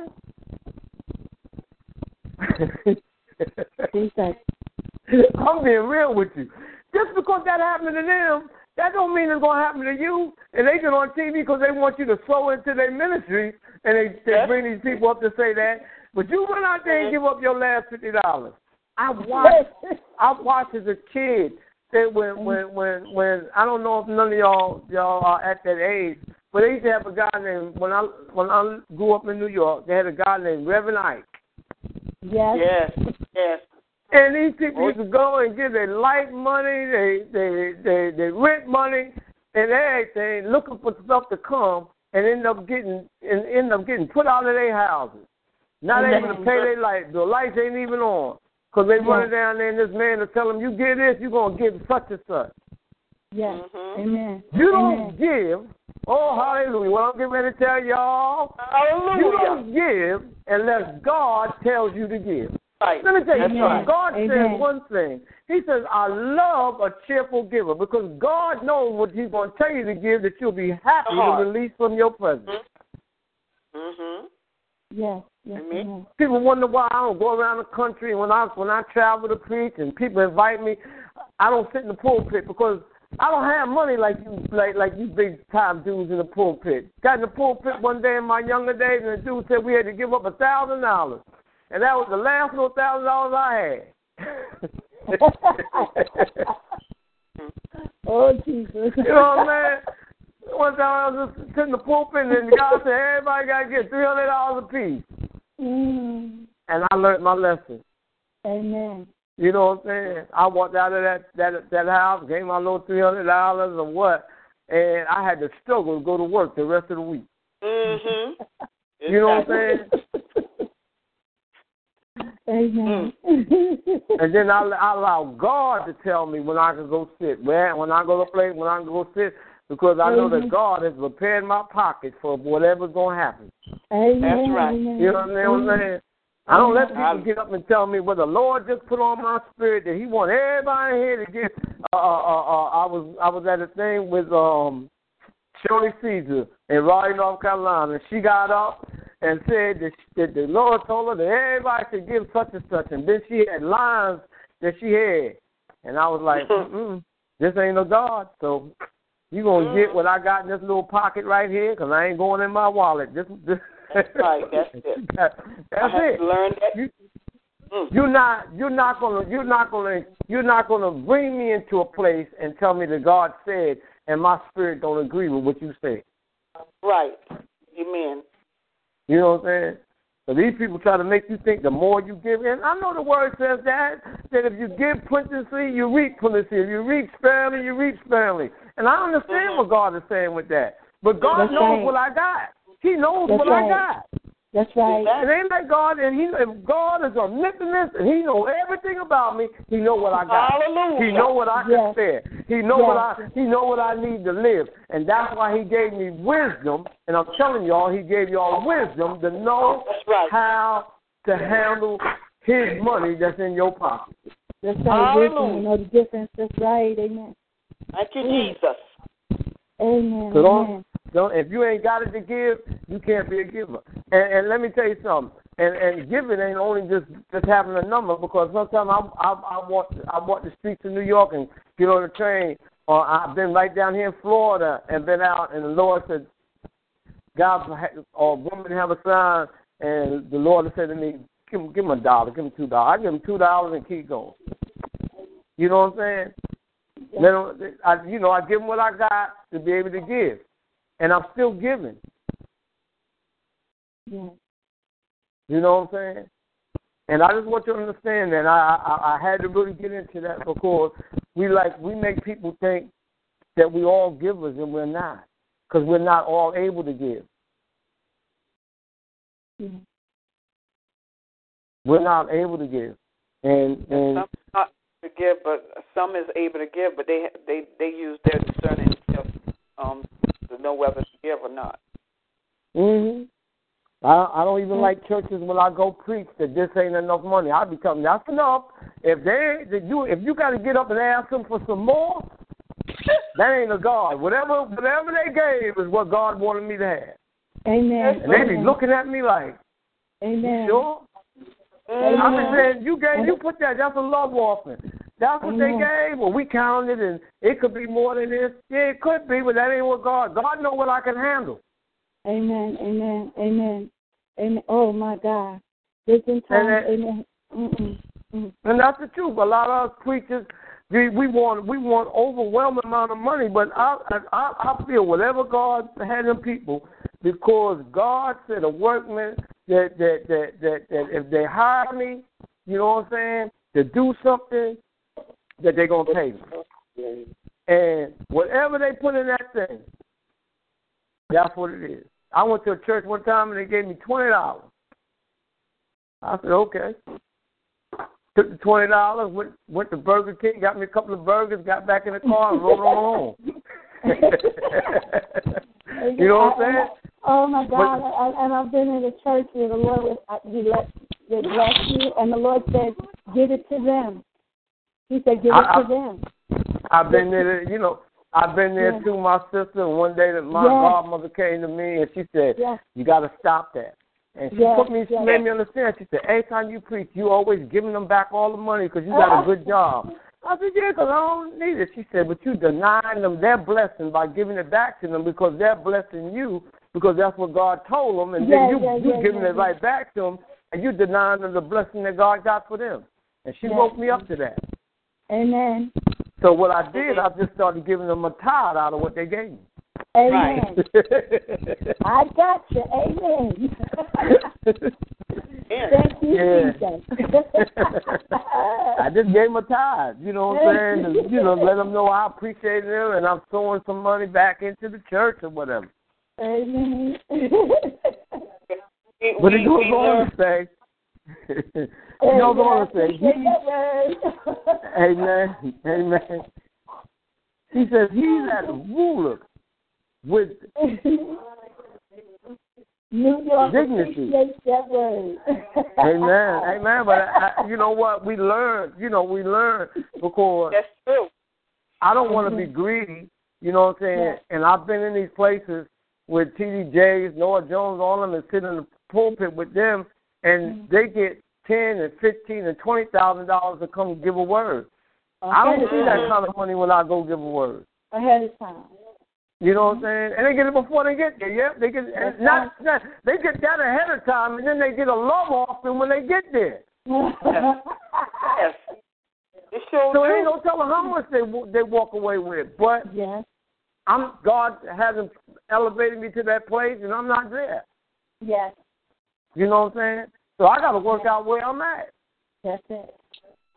I got to work out where I'm at. So I don't. Well, it's good. I get invited to sit up there with them, and I tell them today, no, I'm okay. I'll sit right down here with the rest of these poor people. No, I rebuke that name again. We ain't poor. But I sit back down there with the people that I know got money like I got money. Then I ain't got to worry about, giving up something that I really can't afford. Yeah. God knows my pocket. But he goes on to say, he that ruleth. And we got to understand that our rulers are, and what they're saying here, rulers are leaders, pastors, superintendents, the ones over any business of the church. You know what I'm saying? And these are the people that's over the business of the church, our leaders. And a lot of times, we have to understand and be right there. I don't know if a lot of churches do it, but we used to have members meetings, and we have it, and we give out all of when we have members meeting, we bring all the financial statements for the month to let them know where money went, how the money in the church was spent. A lot of churches don't do that no more. I think that I wouldn't care if I had a mega church. I'm going to do it with them because I want them to know, because they are the ones that help putting the finances into the storehouse. Some people don't want to do that.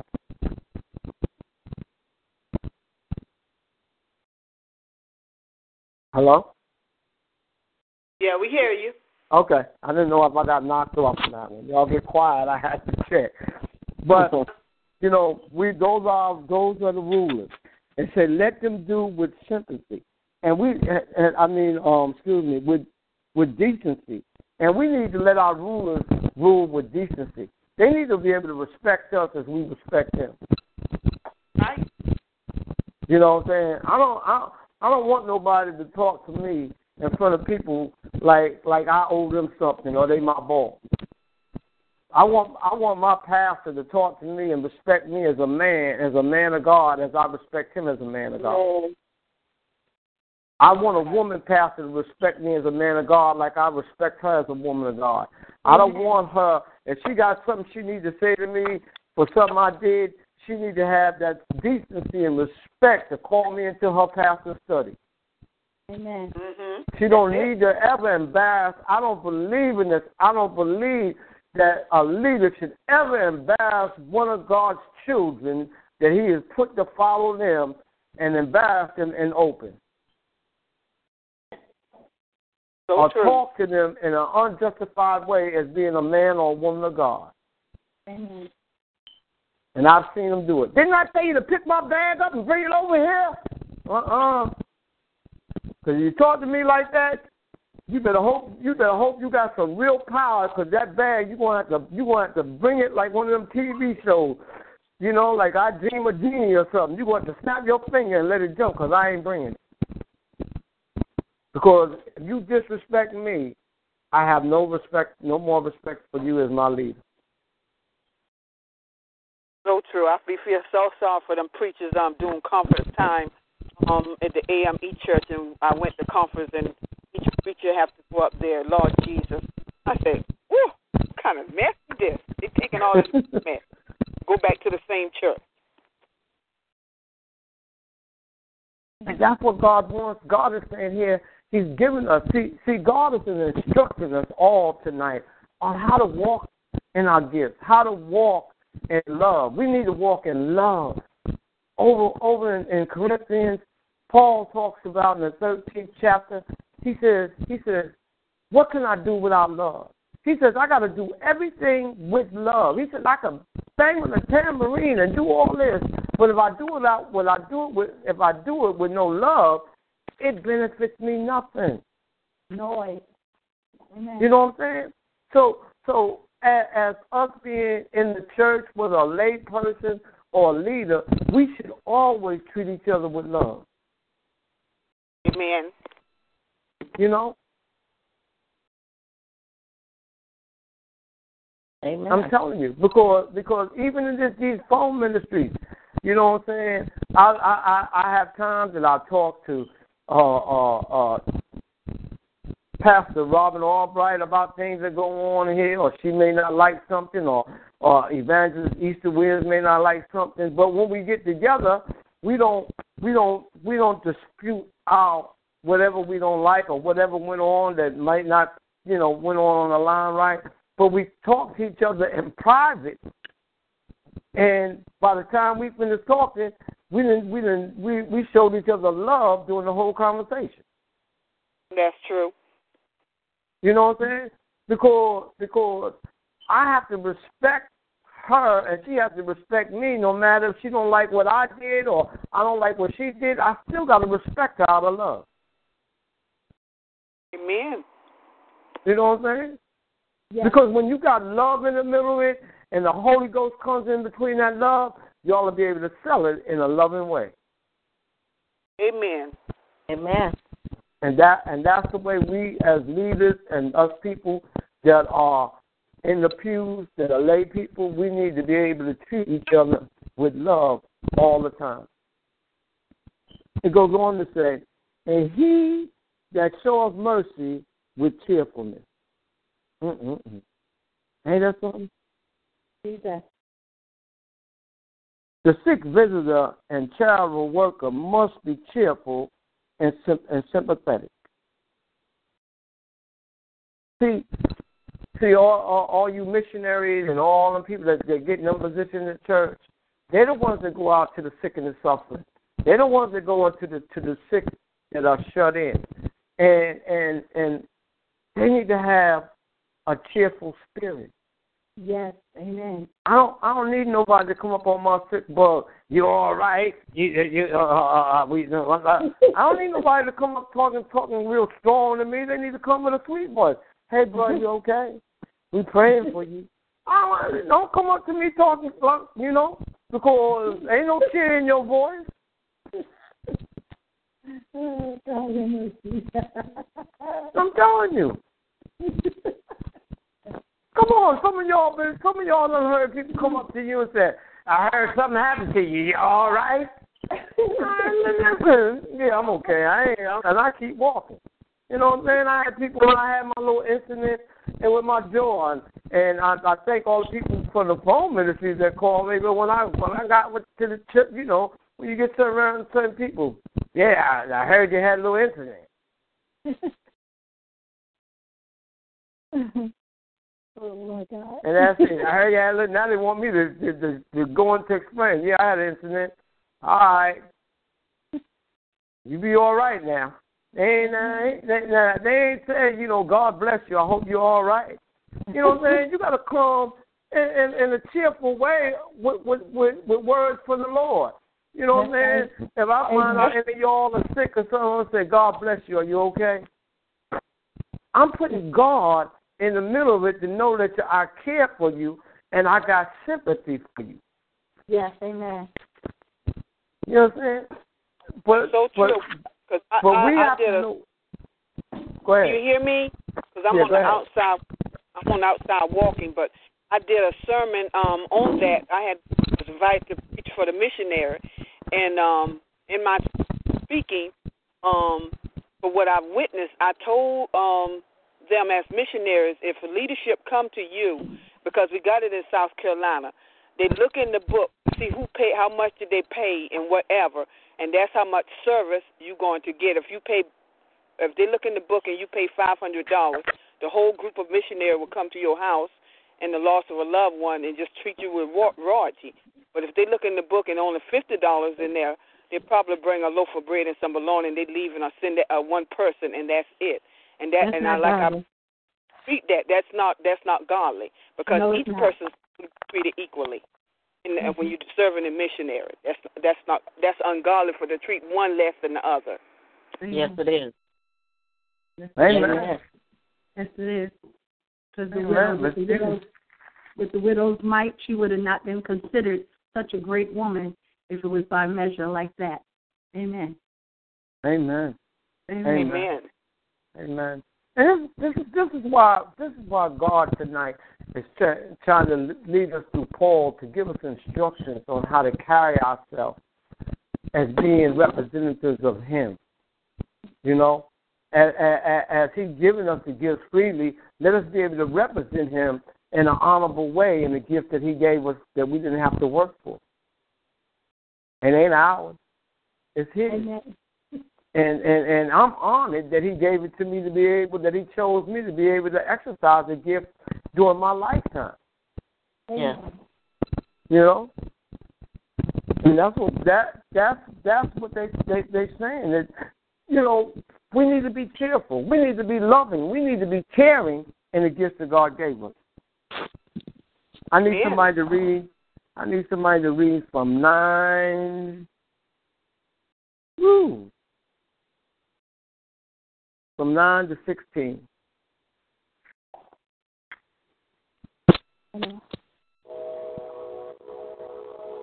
Let love be without hypocrisy. Harbor what is evil. Cling to what is good. Be kindly affectionate to one another with brotherly love. In honor, giving preference to one another. Not lagging in diligence. Fervent in spirit, serving the Lord. Rejoicing in hope. Patient in tribulation.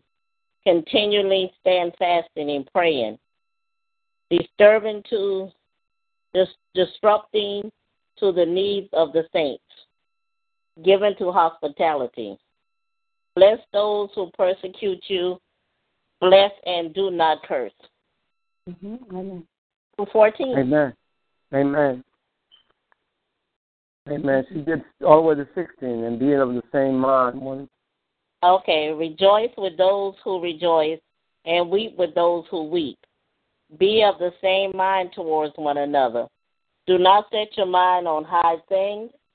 Be associate with the humble. Do not be wise in your own options. Amen. Amen. Amen. And now we're going to talk about behavior like a Christian. There's a behavior that we have to display as being a representative of God. And tonight God wants us to understand the behavior that He desires, that He mandates. I'm going to put the word mandate, that He mandates for us to walk in to truly be a child and a representative of Him. That these are the characteristics that we need to display. And he goes on to say in 19, let love be without. You see what I'm saying? You see the key word there? Love, love, love. Let love be without hypocrisy and abhor what is evil and cling to what is good. See that? We need to shun all those things that are not right around us.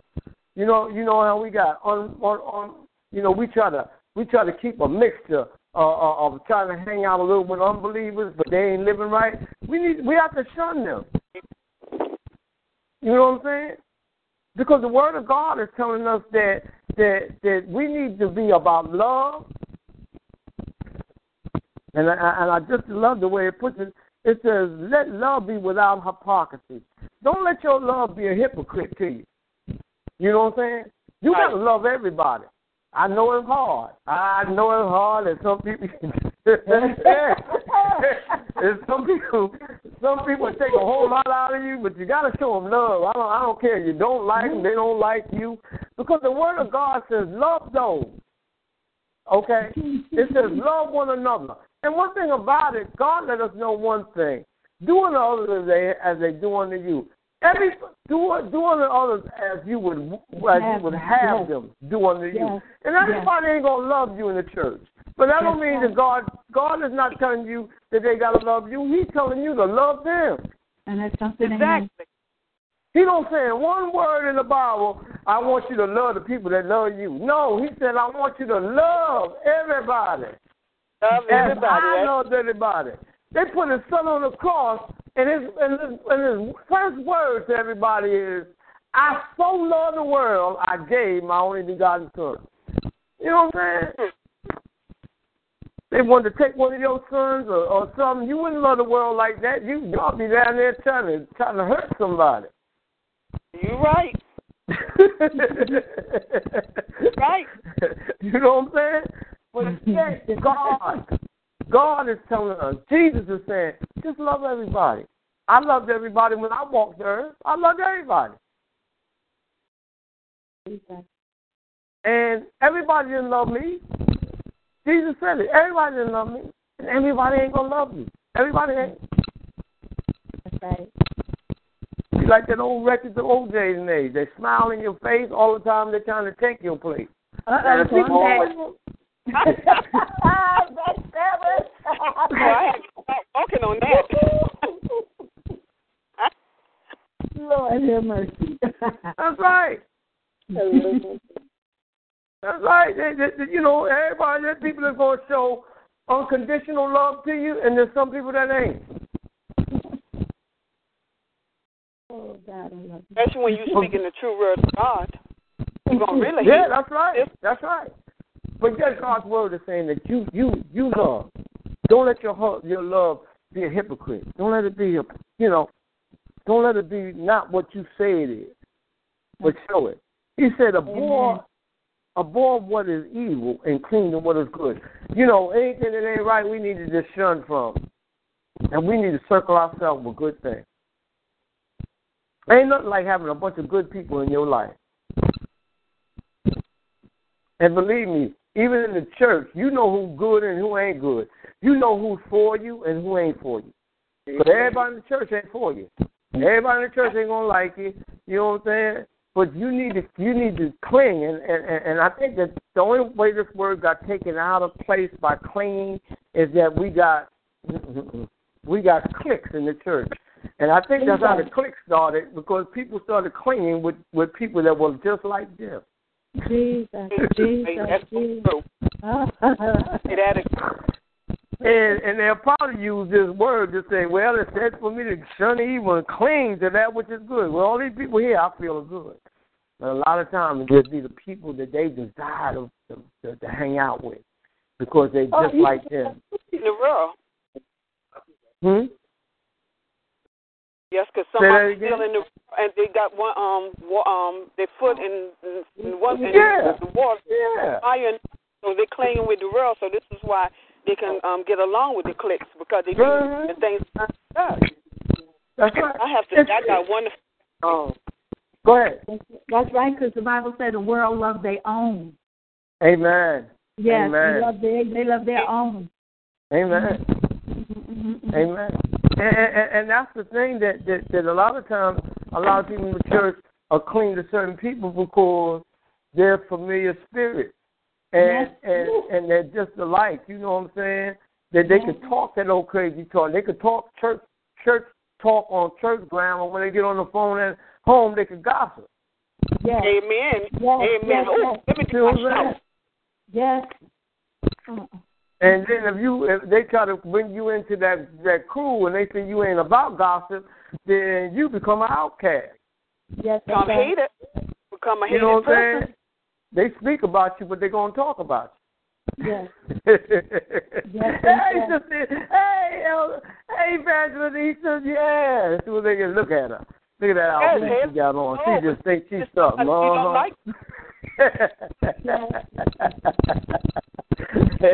She come up here walking in church like she owned the church today. See, because you won't hang with them, now you become their subject. Yes. Man. You know what I'm saying? And then you just have to find the people that are not like that. You got to find the people that are of the right spirit and of a good mind that are truly walking with Christ. And believe me, you'll be able to feel them out, because you'll hang with certain people, and then you'll see. Because I don't care who a person show you who they are at the beginning. Eventually, you after a while, you find out who they really are. Amen. Absolutely. Amen.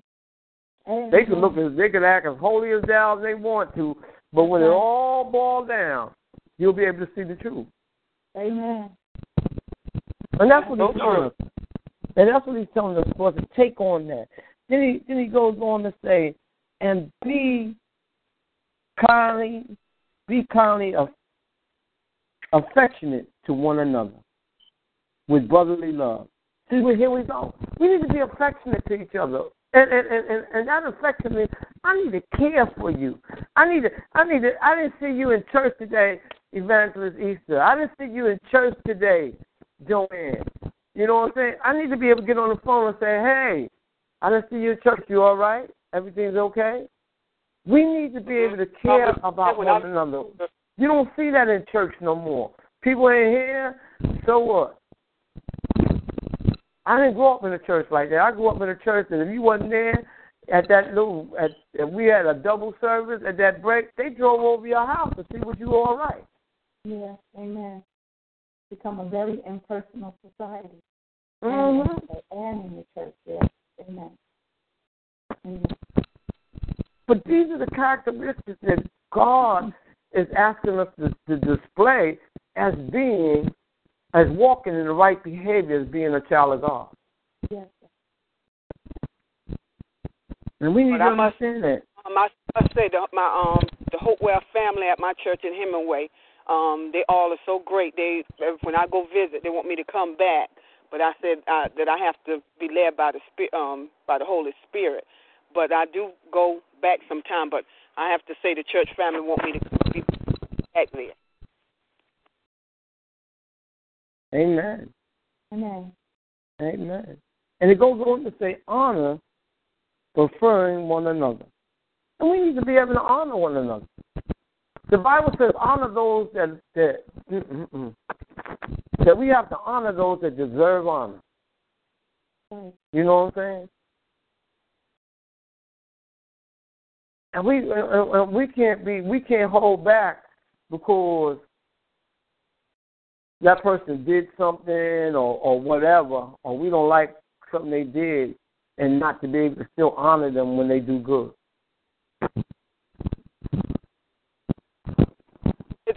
But this we could do that back in the day. Nowadays, but if Reverend Carpenter say something to me, I say something to one of the committee, whatever. Even in church, we as Christians, supposed to be real Christians, need to not let that envy, jealous, or malice boost up around our neck and our mind. Just because a pastor or someone is saying something to a sister or brother, saying more to us, one sister, and all of a sudden, other sisters, Christians, get mad because the name is being called more than the other. And we have to get out of that, because that jealousy and envy and malice arise up in our mind. Right then, we allow the devil to come in our mind. Oh, he calling her name more. He like her more because look at how he calling her name. This is petty. If we are supposed to be living right and being led by the Holy Spirit, we don't care how many times you call a woman name and stuff and just boost them up and whatever, not boost them up, but saying what is true, to honor them and the stuff. We should be right there saying, amen, oh, praise the Lord. Amen. But apart from that, it's so many just with that malice, envy, and jealous. Because I used to have that. I used to couldn't stand a name being called so much in church and stuff like that. I said, why are you calling her name so much for? Amen. Amen. Amen. Amen. I think I'm taking that away. But we have to get by that, because that person's name, and they may be being called out of the honor that whatever they did or who they are. That they, see, there's a lot of things that people do behind the scenes in church that we don't see. And then on Sunday morning, the pastor get up there and say, well, you know what, I really thank Sister Roberta for what she did. And next Sunday we up in there and, we went down to the what's the name, and we really thank Sister Roberta for telling them and opening up them doors down there for us. And now we all mad because he's saying Sister Roberta's name so much.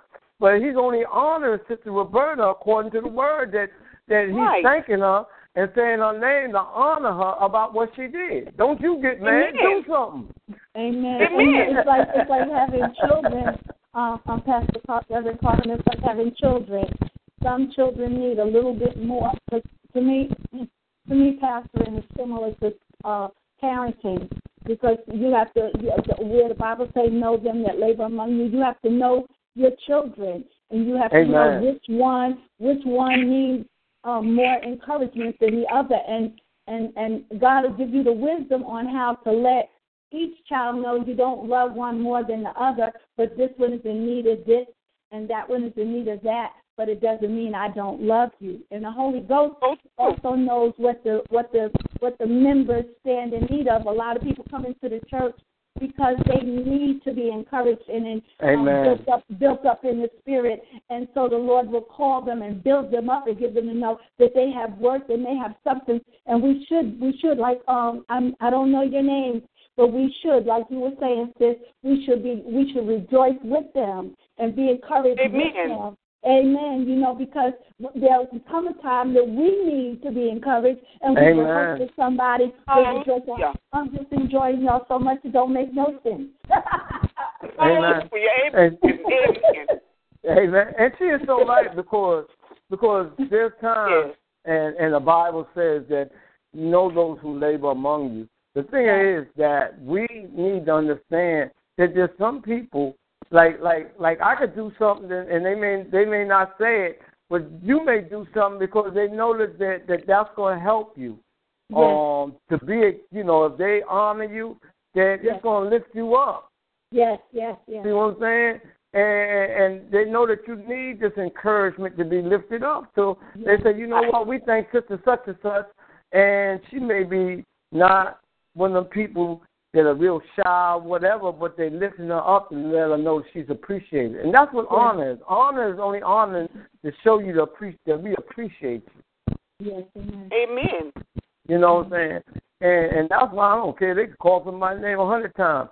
Let me tell you something. For all you powerful people in Christ, let me tell you something. They ain't got to call my name out about nothing because you know what? God saw what I did. That's all they need to see. Amen. Amen. Amen. Hallelujah.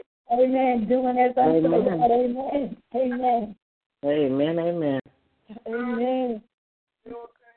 Amen. Hallelujah. It don't make a difference. I had just to tell you a short story. I had a domestic violence line ministry some years ago, and it just God just took it, and we had people from all across the country on that phone call every night. I mean, every night, the night that we had it, and I was doing it with a woman out of the church that I belonged to in New Jersey. Well, I was doing it with a woman out of the church, her mother, because she was certified. I needed somebody certified to be with me, and I had to back off, and I let them do it because I had my other ministries that I was doing, and I gave it over to them. The lady took over and took it, put it up, and then I was doing a lot of work outside of the church, traveling. So she took it to the church. The church took it that I belonged to. They put it up under their umbrella. She quit her job, got a building with the name of the ministry on it and everything, and they didn't even give knowledge that I had it, that I started it, I had anything to do with it. But you know what? People used to call me and say, they had a banquet. They didn't even mention you or nothing. I said, so what? You were so humble. You just take. I said, God knows. That's all I need to know. God gave it to me. He told me to do it. They ran off with it. So what? Let them get the glory. God told me one thing in His word. He let me know about that man in the synagogue. He said that he wanted to be seen, and he got his reward right there. Right there. I said they took it. They getting all the fame. They may be getting their reward right there. I'll wait for mine later on. Amen. Amen. And sometimes we just where we may not be honored by men or women, we know that we're honored by God. Yes, amen. Amen. So and that's He's the only one that counts. Don't nobody else count. Counts. Amen. It's about being honored by God. Amen. Amen. Amen. And that's the most powerful thing that we could ever think. It went on to say. And that's something God had to heal me with that because I was going through with moving, and I had put some things in a storage, and someone actually, and to God be the glory, someone that I had prophesied to and told them that God was putting them in ministry, and they were put into ministry, and the Lord did it just like He said. When the Lord gives you the word, it comes out like He said. But some of the things that I had in storage, some of the things that I wrote down that God had given me to do that in the process of moving, I left those papers in storage, and one of the people worked in the storage. And I first saw a program that they started, a ministry that they started. I said, oh, Lord, that's something. You gave them the same name of the project that I've had. You gave me. I was like, all right. Then a couple of months later, another one of their relatives had another program. You know how God will give you several things that you're going to do. Mm-hmm. And then I saw something else, and I said, well, what's the Lord showing? First of all, they can take it, but they can't do what God gave you to do. Amen. He anoints you to do what He gave you to do. They may use the same name, and it could be God that gave them that name and gave them a different format, but they can't do what He called you to do. And the other thing that blessed me was He said to me one time, because my heart was, I was getting bitter, and my heart and the Lord was saying to me, well, whose work is it anyway? And that's right. And oh, God, have mercy, Jesus. I love you, Lord. And He had to give me to know it. He gave me to know that, don't worry about it because this is my work. Don't worry about it. And He has so much more for us anyway. He's never run out of plans. Amen. Amen. God never run out of plans. No, He doesn't. Yeah. And see, that's the whole thing. Whatever we do, it's about God. That's it. Absolutely. It's about Him. Absolutely. It goes on in the 11th verse. It says, not slothful in business. And what it's telling us there is never be lazy and careless in doing the work of God. You know, a lot of times we want to drag along. But you know what? Imagine if God dragged along and what we needed. Amen. One thing our Bible says that our Lord never sleeps or slumbers. Yes. We need to be awake. We don't need to be slow-footed or careless in doing what God has put in front of us to do in His kingdom. Yes. You know, we don't need to put God's stuff on hold. You know how people put stuff on hold? Yes. You don't need to put stuff, because you know what? How about God put you on hold? Amen. Amen. You know, they used to have that song when I was a kid. You know, they used to have that song, call him up, yes. Jesus on the main line.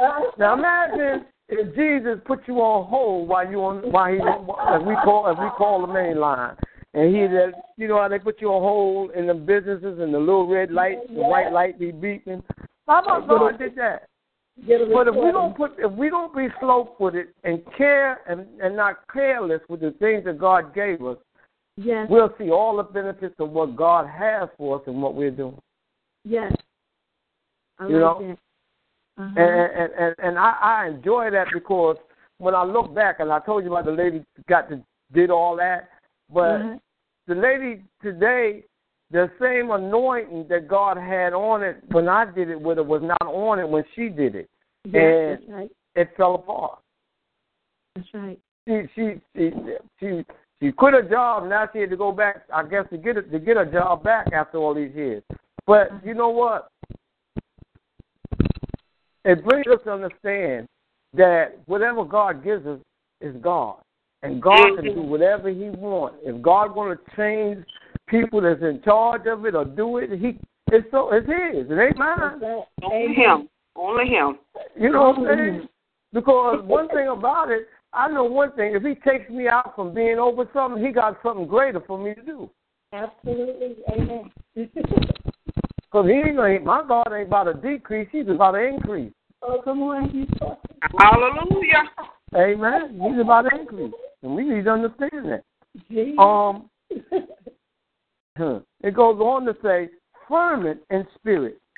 Mm-hmm. And what he means there, fervent in spirit, maintaining a zeal to the boiling point.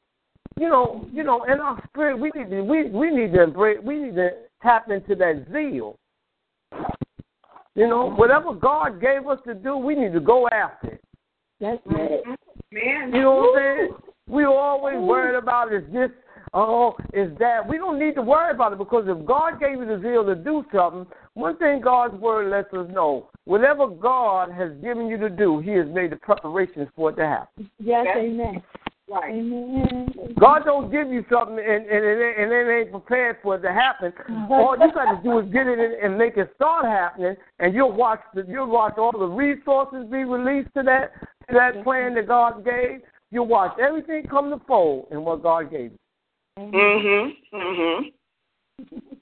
I thank God every night for a powerful committee. I thank Him every night. Amen. And I thought that was an awesome thing about you setting up a committee. And the thing about it, that when you could tell it's God, because their committee then increased. Exactly. You know what I'm saying? And that's when something's about God. You know what I'm saying? You got to understand, our God is not about decrease. He's about increase. And anything that God has given you to do is going to increase. Exactly. Getting ready to get 2 more on the committee, the man that preached up night and everything. And God has His timing for things to happen. You know what I'm saying? God has His timing. You know, I'm an overseer over a bunch of ministries, and some of them God gave me, and some of them the people came and told me God told them that I was able to be their overseer. And why God did it is because God knows one thing. I'm not changing nothing that nobody do. I know God has led me and taught me what an overseer is. You know what I'm saying? I ain't nobody's boss, because God is my boss. All our parts. You know what I'm saying? One part. Yeah, but you're right, Evangelist. But when God gives you something to do, He instructs you on how to do it. Amen. Amen. And everything that He instructs you to come to fold, all you got to do is wait on Him. That's all you got to do is wait on Him. You know what I'm saying? And God knows the right people that He's going to send you to for things to be done. It's like me. I ain't all about money. So when it came to God,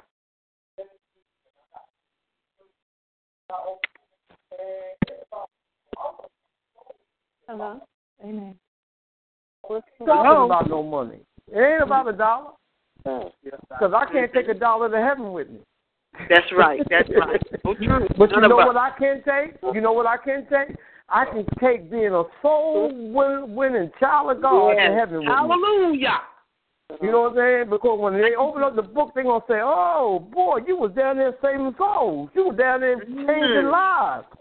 That's going to be written in the Lamb Book of Life, right next to my name. There's a great book that they're going to open up, and when the great book they open up on me, it's going to say something other than just my name. Amen, Jesus. Hallelujah. Thank you, Jesus. Because there sure ain't going to be no dollar signs next to it. Jesus. But this is what God is telling us about maintaining a zeal for what He has us to do. He goes on to say, serving the Lord. Put your life into service for God, whether or not you receive personal gain or applause. It don't matter. See what we were talking about earlier? That people may not honor you about what you're doing, but it ain't about a personal thing, God says. But, you know, it's about me. Amen. See, it's about Him being glorified, because when He's glorified, I'm glorified. Right. Amen. See, we miss that. Just because I may not be glorified by man, but I'm glorified by God. My God. That's it. I'm glorified by God. I don't care if I draw 5,000 people to your church and nobody ever walks up and says, you know what, all these people came and Reverend Carpenter did it. It don't make no difference. God was glorified for them coming, but then God turned around. And then I was walking in that glory with Him. That's right. Amen. See what I'm saying? That I was glorified. Hallelujah. You can't beat that. Yes. You can't beat that. You know what I'm saying? You can't beat walking in the glory of God. That's good, Lord. Jesus. Thank you, Lord. And that's powerful in itself. He goes on to say in the 12th verse, rejoicing in hope. Mm-hmm. You know what I'm saying? We gotta let your hope be a joy to you. You know what I'm saying? Let your hope be a joy to you. You know what I'm saying? If whatever I'm hoping for, I'm happy and I'm joyous that I'm going to see the manifestation in it. Come on, because the Bible says over in Hebrews, it says it lets us know. It lets us know one thing. And the most powerful thing. Now, faith is the substance of things hoped for. Yes, come on. Now. He didn't say later. He said now. And I'm happy about being in the now because I'm here. That now, faith is the thing hoped for. It's the substance of things hoped for. The evidence of things not seen. I'm joyful about my hope. Yes. You know what I'm saying? And I'm happy that I can have hope. Maybe I don't see it right now, but I know in my hope that it's going to come to pass. Amen. Amen. Amen. I may not see my healing right now, and it may not happen like I wanted to happen, but in my hope, I know it's going to come to pass. Oh, yes. Oh, yes. My finances may not be like the way I want to, but I know that in my hope in God, that He's going to make it come to pass. Mm-hmm. Yes, He will. Because one thing He says in His Word, He says, seek ye the kingdom of God first, and His righteousness and all other things will be added on to me. He's got to come to His Word. Whatever I need, He's got to add on to me. So maybe I don't see it right now, but in my hope that God will bring it to pass, I'll see it. Yes. Oh, yes. And I ain't going to leave here until he let me see it, because he's got to confirm all the things that he tells me in his word that he is. And he said he is faithful to his promises. And his word is his promise. Yes. Oh, yes. And hope maketh not ashamed. Amen. Amen. Amen. And that's true. Amen. He says patience in tribulation. Mm-hmm. Ooh. Show patience in all your troubles. You know what? We get so excited. We let trouble. You know your troubles is not greater than you, because the God that you serve is greater than any trouble that you go in. Because he told you one thing in his word. He said, if I'm for you, who could be against you? Yes, sir. He's telling you, if I'm for you, who could be greater than me to come against you? Your troubles ain't greater than me. Yes. Greater is he. Yes, you know what I'm saying? He's giving us words to understand that there ain't nothing greater than him. I don't care what trouble that we go through, what trouble that we get in, that if we rely on God, God will bring us out of that trouble. That's so true. So true. I'm a witness. Mm-hmm. And you may not come out of the trouble like you want to come, but you're going to come out the way God wants you. It's going to show you. It's going in the way that he's going to have you come out of it. Jesus. Thank you, Lord. And sometimes the way he wants you to come out is greater than the way that you want to come out of it. Hallelujah. Thank you, Jesus. Thank you. Amen. Yes, God.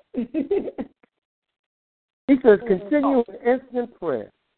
You know what I'm saying? Live in fervent prayer to God. You know, that's why God told us to pray unceasingly. God told us to do two things. He says, pray as well as watch. You know what I'm saying? You know, and the thing about it, we pray, but we don't watch. Mm-hmm. And that's why we can't see sometimes when the manifestation of the prayers come in the fold, because we wasn't watching for the things that the prayers were doing. Oh, God. Jesus. You know, there's a lot of people pray for their children to be changed. And you know what? They're praying, but they ain't watching. Amen. You know what I'm saying? Mm-hmm. And they'll say, oh, it ain't happened yet. She's still the same. And you know what? If they would watch, they would see the answer to their prayer, because their child is changing, not on the outside, but on the inside. Yes, yes, amen. See, change don't happen on the outside. Change happens on the inside. That's right. That's right. Where your child might have been grumpy all the time, and you praying, and now your child is silent, where it talks a whole lot. Mm-hmm. Why are you crying all the time? What's wrong with you? He changed. He changed. He ain't running his mouth all the time. He changed. Jesus. We're praying, but we're not watching. Yeah. I you know what? I have 7 children. I have 16 grands and stuff. And sometimes when they say, you're disappointed, and I tell them no, because I'm just enjoying watching you go through the process, because I know the word of God is true. If he said he's going to save them, he's going to save them. And how he do it is his business, but he said it, and I'm standing on what he said. And I believe that everything that they go through, just like everything that we went through, is our resume, it's our testimony, and God going to use it. And the same thing with our children. I just believe it. I don't get discouraged when I watch them. I just say, okay, God, do what you do. Do what you do. Yeah. I know my head was hard, sis. Oh, God, my head was hard. My grandmother used to say, girl, if you walk in the church, it's going to fall on you. Amen. But she told me a long time ago. She also told me growing up, she told me what God had showed her concerning me as a kid, and it never left me. No matter how far out I went, I could never forget the positive, like you were saying, say good things, exhort people. I never forgot the exaltation that she gave me, and that's what helped me to come out. Amen. Mm-hmm. Amen. Amen. Amen. It goes on to say in the 13th verse, it says, distributing to the necessity of saints. Yes. Giving the hospitality. And that part, distributing to the necessity of saints, we need to continue to be able to give to the needy saints. Just because somebody look like they don't need, don't mean they don't need. That's right. true. Mm-hmm. And the Bible says over in Galatians, it tells us in the 6th chapter, around the 19th, the 10th verse, it says, therefore, as we have opportunity, let us do good to all, especially to those who are of the house of faith.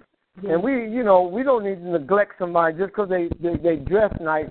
Don't mean. Let me tell you something. There's a lot of dudes when I was in the service had Mercedes-Benz and could only put $2 in the tank because they had more money invested in their car than they had to be able to ride it. That's right. and you pull up at the gas station, you be like, that's all you put in, man. I ain't got no money. Here, man. Here, put some gas in your car, man, so you can ride. You know, you be able to give not because of what somebody look like they have, because what it looks like on the outside don't mean what it is on the inside. Mm-hmm. That's so you true. know, and we have become, and a lot of y'all can contest to this. We have become the type of people that because you look good on the outside in the church, that don't mean you don't need nothing. That's right. Amen. That's true. You know what I'm saying? Amen. And then that person that we thought had something, what they asking for light bill to be paid, they driving a Mercedes-Benz. Why don't they go trade that car in and then they be able to pay that? You know, we'll say stuff like that instead of being open just to give them the money, because as God sees our well-doing, God does well unto us. Amen. And we miss that, and we're looking at the materialistic thing instead of looking at where the person is financially. So we need to be able to care more for each other in the body of Christ. And I tell you, sometimes we care more for the people outside than we care for the people inside. Come on. It's true. Yeah. Mm-hmm. That's the truth. But God is telling us that we need to be able to care for one another. He says, give to hospitality. And that's one thing, make a practice of hospitality.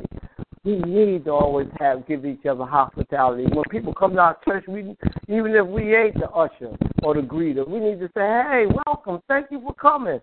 Glad to see you. We need to see people on the street and say, hey, how you doing? God bless you today. Hospitality. Amen. We need to show the cheer and the joy of God that's in us. That's right, amen. And we need to be hospitable to people. You know, we need to. You know, a lot of times people get on the pastors, and I teach pastors. I teach people this about pastors. Pastors ain't the one that draw people to the church. It's you. Right. Right. You know what I'm saying? And why they end up coming? Because you tell them about God, and you tell them how good the pastor you got, how good his teaching is, how good you're learning from him, and how your life has changed. And that draws them to come to hear that man of God. Mhm. Mhm. You know what I'm saying? But it was you that was the voice for the house of God. Jesus said, come in with the praise. Come in with thanksgiving. And when you come in with your praise, everything is going to work out all right. You be lifted up in the spirit, even with the word of God being preached. But when you come in with your praise and thanksgiving, you feel so good. I'm a witness to that. When I used to come in feeling down and feel like thinking about all my financial, my struggles, my hurt, pain, I left. Sometimes I left out the same way because I wasn't listening at the word of God. But when I learned to come in with my praise, come in with my smile, and know I'm going to get my praise on the word of God today in my shout, that's what I feel. That's food for the soul for the whole week. That's Amen. Amen. Amen. I'm getting ready. I'm getting ready to really ruffle your feathers right now. All y'all on the line. I'm getting ready. I'm 14 or ruffle your feathers. Bless them which persecute you. All right.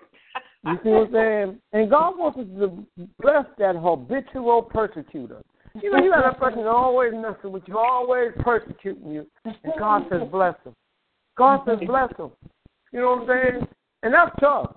That'll tell somebody that they wish that you were still in the world and you could bust them upside their head, you know what I'm saying? And all of a sudden, it's like just because you're a child of God, they want to take advantage of you. Yes.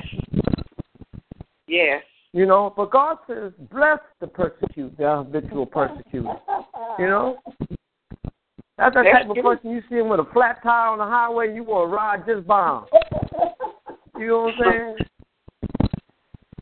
You know, I have done that, and I was saved already, and I saw them on the, because they called me all kind of names, lied on me, and I saw them with a flat tire, and I passed on by.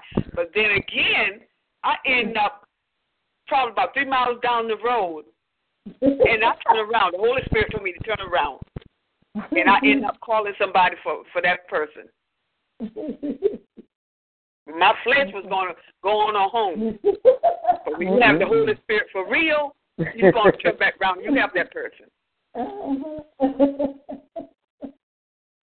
That's a test. That's our test, right? That's our test. Amen. Amen.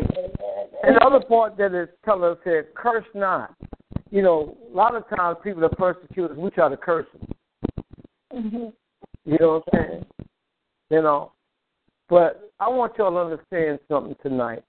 Your words are very powerful. That's right. That's why the Bible says, speak that which is not as though it is. That you can speak things in people's lives, that you can destroy somebody's life. You could destroy another saint's life in the church just by you speaking something that ain't right about it. Yeah. And I think not on church, it's on Facebook too. I thank God because I believe in giving people their flowers while they live, because none of us is not perfect. And so therefore, when I say something, I have to say something negative on Facebook. But it was a leader who I know, a pastor, who inboxed me, and right then I said, you know what? She's right. I wanted to get upset with her, and I started thinking because of my flesh. But I asked Jesus to put the right spirit in me, and I had to bring myself back down because, like I said, we are human. Nobody is holy but one person. But He said, strive. Nobody's perfect, but He said, strive. But then again, when I realized that I was wrong, I take that mess off Facebook. And I thank God for putting leaders, the right positive leaders in my life to tell me when I'm wrong. Amen. Amen. And that's the powerful thing. That one of the hardest things for us in the body of Christ is to want to take correction. And those that can, they are blessed. You know what I'm saying? Because I don't mind. I don't care if it's a little kid that correct me if I did something wrong. Let me be straightened out that I can be right. Yes. Yes. That's all I want to be. I want to be right. There's a song up there that I used to sing, be right, be right, be right. And I like to hear this quartet sing now. And that's all I want to do is be right. So, wherever a person see error, it don't matter who it is, I don't mind them correcting me. Yeah. You know? Yeah. And even if they're wrong, I'll take the correction. And I watch a lot of people. You correct them, and they want to talk back. They want to tag you. They want to make an explanation. If you correct me, I'm not making no explanation. I say, all right, thank you. Because I don't want you to feel you telling me something in vain, and then the next time I do something messed up, you won't come say nothing. No, I ain't saying nothing because I went and told him last time, and he had so much to say. He wanted to talk back, so let him go through what he got to go through. I'd rather for nobody to allow me to go through, but be able to listen to them and hear them. Right. Because I have opportunities. I respect them, and if I take it, I walk away with it, and if I don't want it, I throw it away. That's it. That's true. They ain't gotta know what I did with it. All they know is that I received it from them, and that's respect. This lady in the church used to tell me, eat the fish, throw away the bones.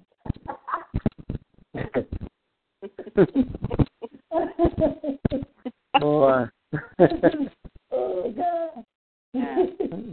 That's something. Yes, Lord. And 15, it says, rejoice with them that do rejoice. You know, take lively interest in blessings and prosperity of others without grumbling. You know that we haven't understood when people get blessed, we need to cheer them on because the same blessings they got, you can get too. But I can't stand people that get upset because a person being blessed. That's true. So true. You know, and grumble about it. So true. You see, they blessed. They getting blessed. They got a new car and all like this. You know, I'm happy for them. You know what I'm saying? Because in my joy, with their joy, one day my day is gonna come. Yeah. Well, and my day may not come the same, and mine may not come in the same manner that theirs came. Go ahead. I'm sorry. Maybe something wrong with me, but you know what? And maybe it's because I'm getting older. But I count when I wake up in the morning. That's my biggest, richest blessing. I don't care what kind of car, house people drive. Wherever God blessed me with, He blessed me with. But my biggest blessing is life. When I can wake up in the morning and see another day. Yeah. But these material things, I used to was crazy over material things and house and cars and stuff like that, and I had all of it. So therefore, now I have a nice place, very nice place, and just comfortable with what I have. But life is more important to me now than anything. Amen. And that's what it's got to be. It goes on to say, weep with them that weep. And we must show genuine compassion for others. You know what I'm saying? We need to be able to show compassion. God wants us to be a compassionate type of people. That when somebody is crying and going through, we need to go over and comfort them and show them some compassion for whatever they're dealing with. You know what I'm saying? Every tear in the church ain't a tear of joy. Let me tell you that. That's right. No. That's right. Every tear that somebody's crying in the church ain't a tear of joy. And sometimes we need to go over there and just hug that person. Maybe they need a hug. Show some compassion with those that are weeping. Show some compassion. Don't act like it's strange to you, because you might be weeping one day and you need to hug yourself. You know? It goes on to say, be of the same mind one towards another. Live in harmony, and let us all be on one accord with each other. Yeah. You know. Amen. We need to start bringing up harmony back in the church with each other again, in the body of Christ. You know what I'm saying? And that's what God is. These are the behaviors that we're reading right now that God wants us to be able to give forth with each other in the body of Christ. So we need to see more harmony. It says, be of the same mind, one towards another. And then it says, mind not high things. Do not be unlawfully ambitious to be rich and powerful. And do not shun the poor, counting yourself greater than them. Right. And that's the truth. There's nothing wrong with you having an ambition to want to have money and be rich. But remember where you came from. That's the whole thing that people forget, where they came from. That's right. That's so true. So true. I mean, even where I sit today, I'll never forget I came from the pew. Even though I can sit in the pulpit, I don't mind going to sit in the pew with the people in the pew. The church I attend right now, they got the pastor me themselves. They know I am. I sit right down on the first row in the pew. I told him, he wanted to know, how come y'all don't come on? And I told him right in one of the leadership meetings. I said, unless I'm on program to do something, I don't need to sit up in the pulpit, because what I'm sitting up there for? I ain't doing nothing. Oh my God! Oh my God! You know what I said the same thing. Because of it, after I've been ordained, the whispering was because I would sit. Mm-hmm. I would sit in the church. I always sat to the back because I had a lot of children.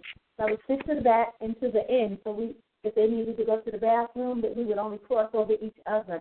And I sat to the back to keep them in order.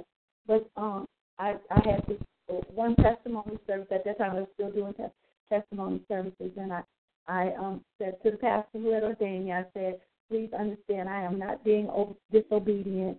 I would prefer to sit in the back unless I have an assignment in the front. But it's not out of disobedience. And if you need me to sit to the front, I will, because they need to understand it's not always necessary. I'm not strung out on the pulpit.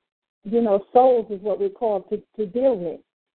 So I don't care from the front to back where I'm at. Amen. Amen. Amen. Amen. Amen. And that's the truth. It also says here, but associate with the humble. You know what? I'm telling you, it is nothing I'm going to read what it says here. Associate with the humble and godly people going through life with as a little show and parade as possible. And there's nothing wrong with hanging out with humble people. Right. You know what I'm saying? Because humble people, when you hang out with them, they don't talk down on each other. Humble people have an atmosphere that is so peaceful and pleasant that you just love to go hang out with them. Yes, amen. You know what I'm saying? And don't think, and let me tell you about being humble, because some people, have a thing to think that when you're humble, people want to take advantage of you. Mm-hmm. But let me let you know that in your humbleness, no matter who takes advantage of you, you're blessed. Yeah. You know what I'm saying? You're blessed. Just because you're humble, you're blessed. Well, you know what I'm saying? So when people think they can take advantage of the humble, they're not taking advantage of them. No. They're just enriching the blessings for the humble people to get because of them being humble. Mm-hmm. Hallelujah. So there's a blessing in being with humble people. Play that. Because we got this open because of recording. Evan, could you hang up this song? That's why I amen. Amen. Too, because he almost did. He did. That's right. Amen. Humble people are powerful people. Believe that. Yes. They are powerful people. It goes on to say,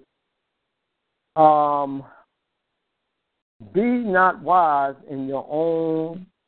Woo, yes. See that? Yes. In your own opinion. Don't be wise in your own opinion. Amen.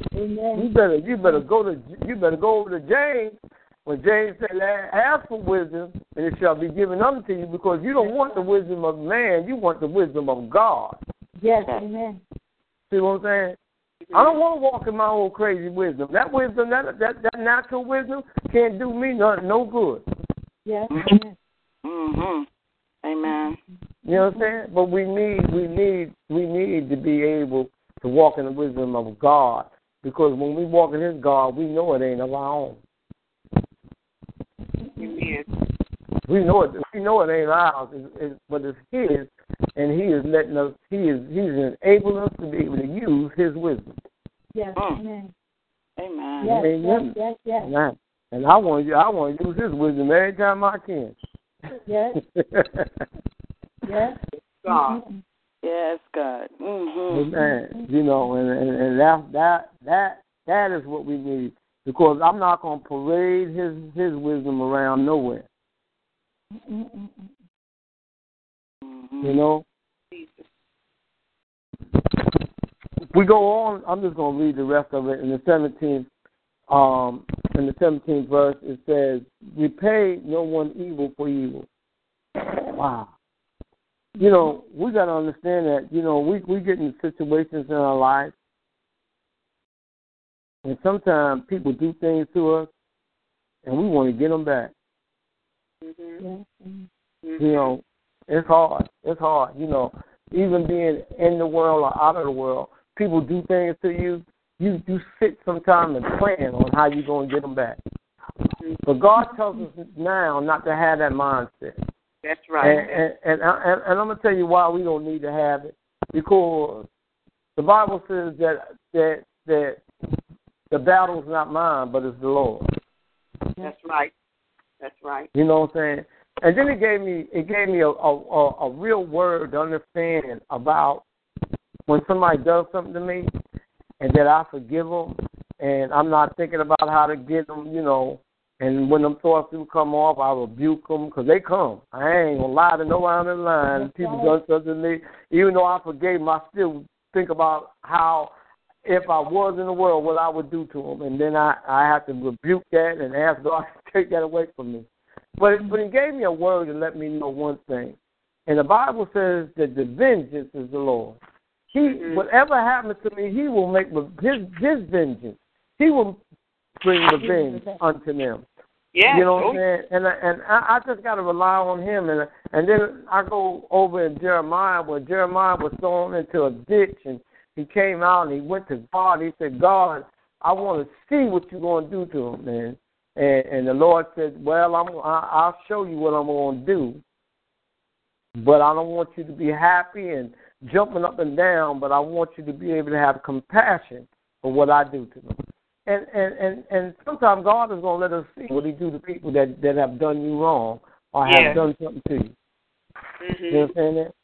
And you need to understand that it ain't a place for you to jump up and down. Yeah, Lord, you got them. But it's for you to find you a place to be able to pray for them. That's right. Right. That's right. You know what I'm saying? Right. You know, and that's what God wants out of us, to be able to have compassion, even when he shows us his vengeance or what he does to people in their lives, that we need to be able to pray for them, that this that happened to them will straighten them out and bring them into a better place dealing with God's people. Mm-hmm. Mm-hmm. It says, provide things honest in the sight of all men, and do not live beyond your means. You know, a lot of times God don't want us to live like we got all that, and then we got to pray to God to pay the light bill or pay the mortgage. Right, Because we want, you see what I'm saying? We want to live above our means, and then we gotta put some weight on God for him to go take care of something that he gave you the money to take care, but you went out and did more than what you were supposed to do. That's right. And I've done that. I'm a witness. I'm there. I've been there too. Shoot. Mm-hmm. Amen. You know? Yes, Lord. Yeah. Nope. Yes. That's why I told everybody this is going to be a powerful teaching tonight, because it's going to bring us to start recognizing some of the things that we've done that God wants us to fix and put in right and put in His order. And we need to be conscious of the things that God brings us and puts in our place. Because one thing about it, the thing is that He said that He shall make you rulers over much. You know what I'm saying? But first, you gotta be you gotta be able to handle it a little bit.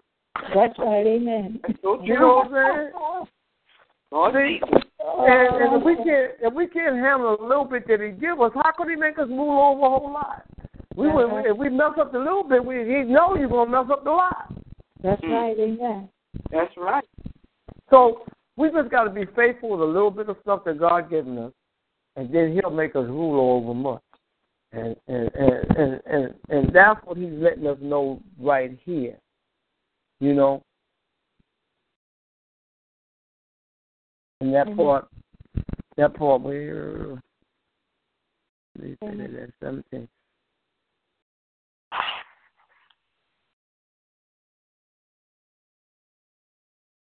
Hello? Yeah. And that's what He wants us to be able to do and provide things honest in the sight of all men. You know what I'm saying? He wants to be honest. He don't want us to look like we got something that we ain't got. That's right. That's right. You know what I'm saying? Bring it to shame.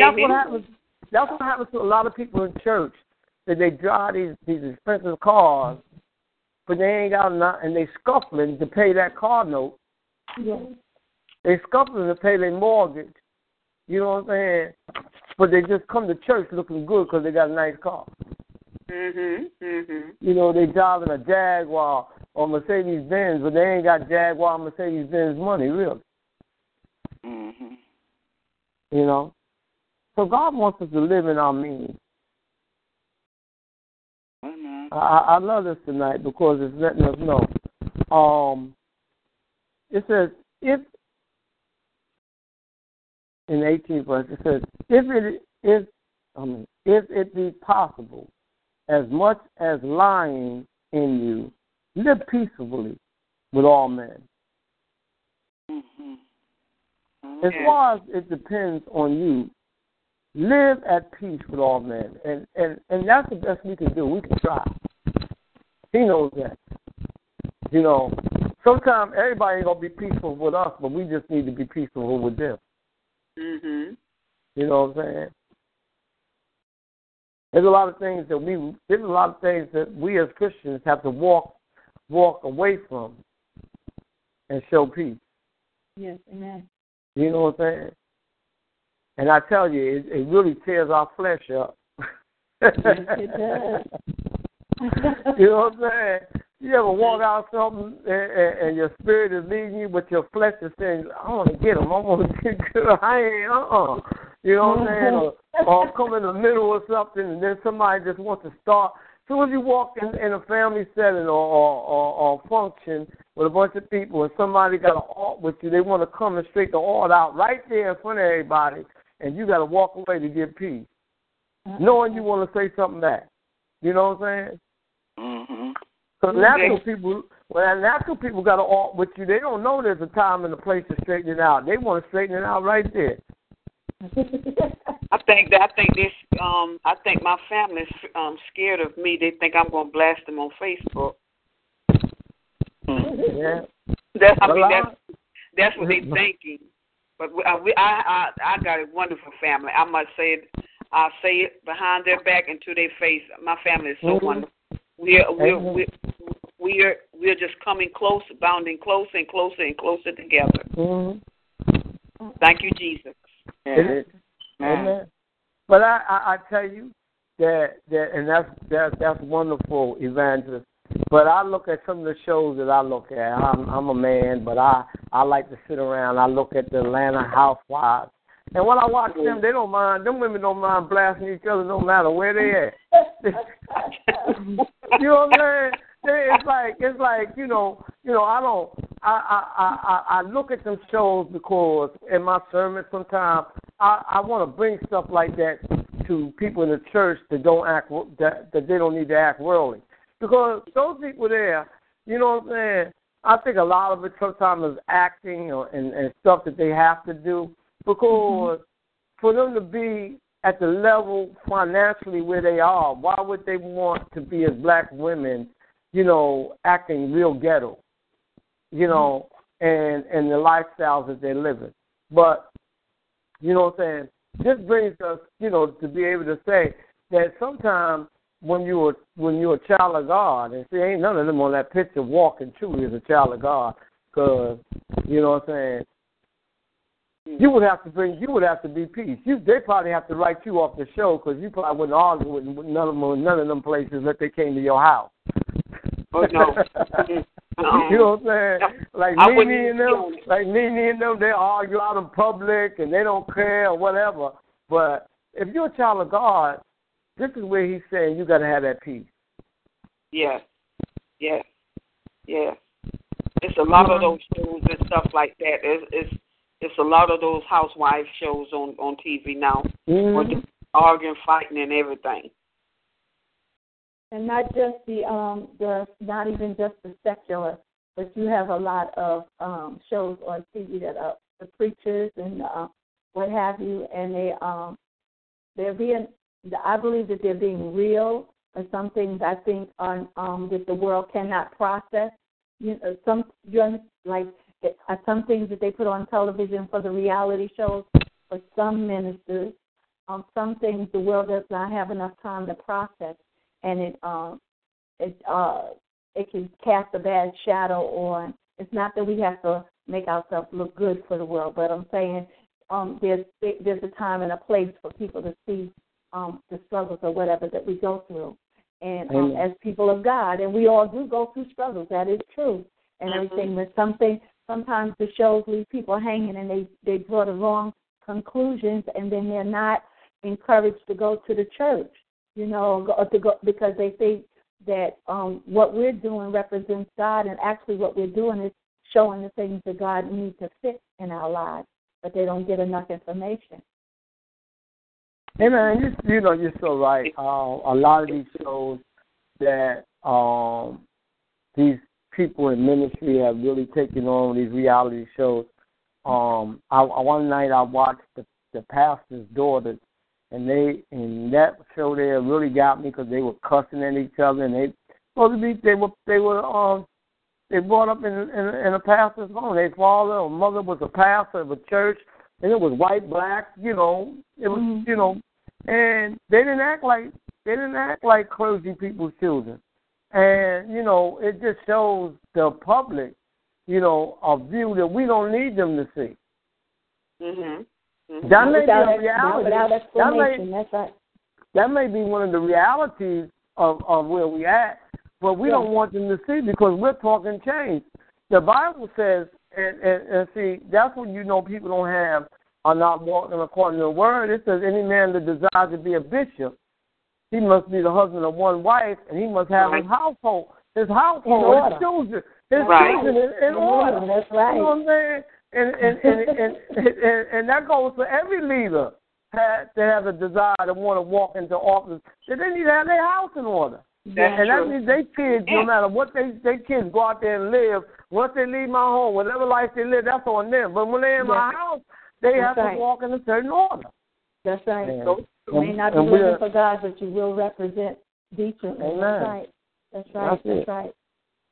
I think that's one of the things that I'm not mega church, but I think that's one of the things that I admire about Bishop Jakes is that when his daughter was going through with her pregnancy and everything, they didn't make a reality show of it, but eventually now she ministers and she shares her her time of disobedience or whatever, but she shares it, and she shares it in a light where it makes sense, but it leads people to the word. Amen. That's right. Yeah. That's right. Let's go on the line, but I really enjoyed Joel. I enjoyed Joel so much, and I will be joining the line again. I enjoyed you so much, Reverend. And I don't know, what's your name, sister? Oh, Reverend Carpenter. Yes, Reverend Carpenter, and then there was a lady on the line. Evangelist Easter. Okay, Evangelist Easter. My name is Esther. All right, and I will be posting how great this is. Amen. God bless. God bless you, Esther. God bless you. Love you. Yes, and I will be sowing into your ministry. I don't know, is the information on the website? Is the information on how to sow into your ministry? Just go to Evangelist Easter Williams' Facebook post. Just request me as your friend, and I'll confirm you. Okay, all right. Evangelist. All right, God bless. God bless. All right, God bless. It says, dearly beloved, avenge not yourself, but rather give place unto wrath. For it is written, vengeance is mine, I will repay, says the Lord. Here God is saying, let others inflict vengeance. Mm-hmm. When he says, dearly beloved, avenge not yourself, let other people inflict vengeance. You ain't got to. It's not on you to inflict the vengeance, but let others. He goes on to say, but rather give place unto wrath. Give room for the civil law to be enforced and officers to do their duty. If they are unfaithful and oppressive, let the righteous judge take care of them. And sometimes we need to be able to let the Lord come in and take care of situations that happen in our lives.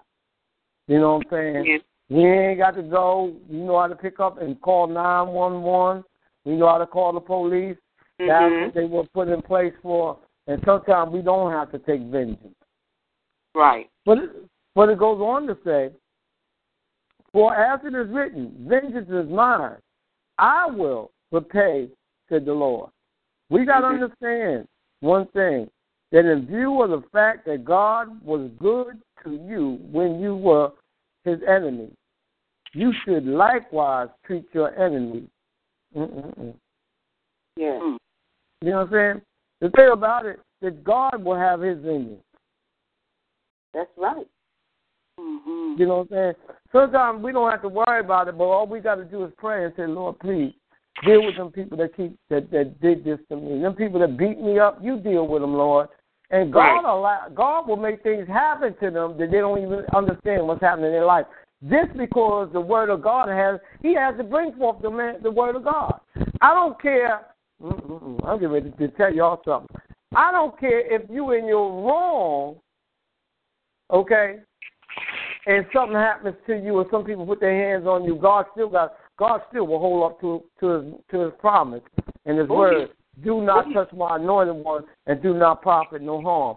Because even in your wrong, you're still a child of God. He says, and I'm going to tell you why he still deals with you inside of you, even in your wrong, that you still belong to him. Because he says two things. He says love covers much sin. Then he told me the other thing. He says that I'm married to the backslider. So anytime that we go back in the world and we start doing something, commit a sin, we just backslide it. But God is still married to you. And anybody that touches you or put their hands on you, God is going to put his hand on them. Oh, yes. Oh, yes. Oh, yes. God is going to put his hand on them, and you can believe that. Witness. Thank you. He says, therefore, if thy enemy hungers, feed him. And that's what he says in view of the fact that God was good to you when you were his enemy. You should likewise treat your enemy with goodness. You would thus make them feel a burden, sense of shame. And that's what happens. That if your enemy, you see him, and somebody did something to you, and you do something good to them, you make them feel bad about what they did to you. So true. You make them feel bad. Because we done did things to people, and them same people been nice to us and made us feel bad that we ever did something to them because they ain't been nothing but nice to us. It's so true. You know what I'm saying? Yeah. And that gives us a mind that we if you know, it gives us a mind right here that it says that God did the same thing to us. Why can't we do the same to others? Someone else. Amen. So you know? So true. Amen. And we really have to think about that we're not we don't belong to ourselves no more. We don't walk in our character, but we are steady trying to embrace and assume the character of Christ Jesus in us. Amen. And these are the things that he is looking for. It goes on to say, if he thirsts, give him drink. For in so doing, thou shalt heap coals of fire on his head. You know what I'm saying? That if you do what he wouldn't do for you, see what I'm saying? That you're going to heap coals of hot coals on top of his head. Because you're going to make him burn in himself while he did whatever he did to you. While she did whatever she did to you. You know what I'm saying? It's like you seeing that lady, and all of a sudden she got a flat tire and she need a ride, and she was your enemy at church. She always, every time she got something to say about whatever you do, and she always talking about you. But now she's in need of help, and you pull over and you help her. Boy, you make her feel so bad. Oh yes, she called me that night and kept thanking me. She called me about 2 or 3 times. She just thanked me. That's right. That's right. You're welcome, no problem. Right. That's it.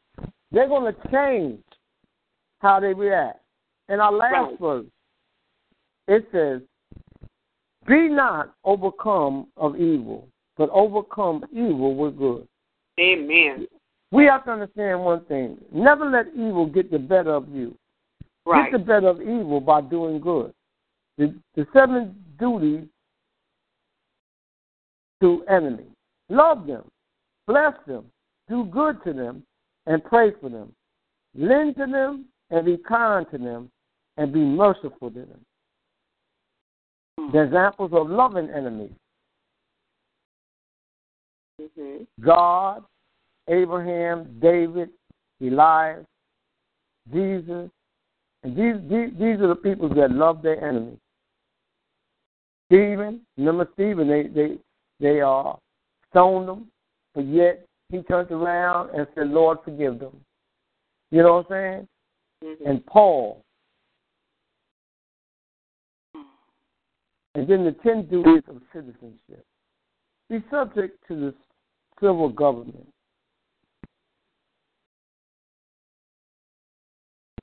Oh, no, I'm jumping into another chapter. Let me stop right there. That's next week. Next week is going to be powerful because we're going to be talking about next week.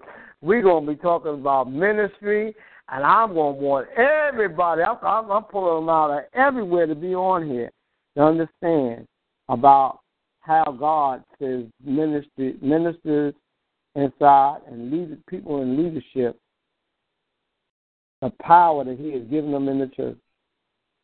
It's gonna mess some people's mind up. Wow. Everybody, we'll have prayer service, and everybody be coming over here then. Yeah, because they're gonna want to hear this. A lot of leaders are gonna want to hear it because they're gonna want to know and understand. You know what I'm saying? How they have to limit the authority they have with words out of their mouth with the authority that God gave. They're gonna find out how powerful them words of authority that God gave them will do to people. But getting back to where we was at, it says, be not overcome by evil, but overcome evil with good. And we must always do good. You know, when people do evil to us, we just got to be good to them. We got to show them the goodness of the Lord. We got to show them who we are. You know what I'm saying? Because everything that happened to Jesus was evil. But yet He went all the way to the cross. He was so good. And you know what? I love what He says in the last couple of words that He said. And one word that He said, Father, forgive them, for they know not what they do. Mm-hmm. Wow. Do you imagine the same people some months ago, you rode a donkey and they were putting palms and everything in front of you and hailing you like you was a king. And then the same people had you in the square and had a chance to vote for you, but they voted for Barabbas. And these are the same people that you healed and that you did wonders and miracles and signs in front of. But yet they gave you over for a man that was a rebellious man and said they would take Barabbas over taking you. Mm-hmm. That was nothing but evil. But yet he went to the cross in love. That's how God wants us to be. There's going to be people do evil things to him, but God is telling us to love them and show them the goodness of who He is in them. And I know it's hard because we're in the flesh. It's hard. But we can do it because He did it. And we may not be able to do it right away, but we can grow in Him to learn how to really show our enemies how good the Christ that's in us is. Amen. Amen. I think this was a heck of a lesson. I don't know how many people left on the line, but to God be the glory. We got it taped anyway, so they can listen later on. But we know that those that were with us, we thank God. Whew! I enjoyed this. It gave me a whole nother lookout on how I need to do some changes in the way I'm walking with Christ. Oh, yes. Amen. Me too. I just wanted to just say hello, everyone. I just kept quiet to the end because it was so good. The lesson. This is yes. Hey, how are you? Hey, Deborah. Thank you. Have everybody's well. And I was wondering where she was. Right? I'm saying, wow, she's not on tonight. Yeah, because I was waiting on her voice. I said, oh, she didn't come on tonight. Yeah, my grandkids just left. I was calling their parents. Where y'all at? Where y'all? It's almost 7 o'clock. Y'all better come pick up. This powerful lesson made me did 20 laps around the block, and I didn't feel. I didn't realize I did 20 till I look on my clock watch where I know how many laps I walked, and it was so quick because I was so into this lesson. Yes, Very powerful. Verse 9 to the end. I'm sorry I missed the first part, but I still got a good understanding. Yeah, really broke it down. It was powerful. It was very powerful. Reread it tonight. Amen. Please do, and please, since where we at, because we want to get offline and let everybody be able to sit back for a while. Go ahead, Deborah. Tell me a little bit that you got, and you coming. Okay. What stuck out in my mind was 16th verse. And it says, be of the same mind, one towards another. Yes. To me, the light just stood out on that for all of us, all of God's children. He wants us all to be of the same mind. Amen. We all have the same spirit. We got the same spirit. We all believe in the Father and in Christ. And we just need to all, why are we going different ways? We all should be going the same way. Amen. The same mind. You know, the same lesson he gave here in all the Bibles is the same. It's the same thing he's teaching all of us. So how we can come up with our own opinion when he already told us? He's wiser than all of us. Just follow what I left for you all to follow. We be of all on the same mind. We all love one another. And like you said so plainly, as far as our enemies, that's when I really got to work on. Because sometimes it's hard. It's hard to get something back. They can hit you below the belt, and before you know it, like, blah, blah, blah, blah, blah. You're going to say what you shouldn't have said. And as a Christian now, you got to, like you said, walk away. Amen. Walk away. And just keep that tongue still until you walk away and say that mistake and say something that you know it hurt that person because you meant to hurt that person. They hit you and you gave them a 1-2 punch right back. Guess you make me feel bad now. You think about this because you're not, an angel either. You know, we all trying to do right. That's true. That's so true. Yeah, you're trying now to love one another, and that's the lesson for us to love one another. And stay in that same mind to walk into each other's steps, following Christ. He left the footprint in the sand. We just continue walking in his footsteps.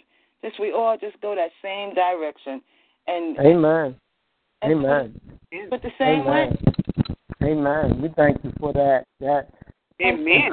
She covered it. Amen. She covered a lot right there.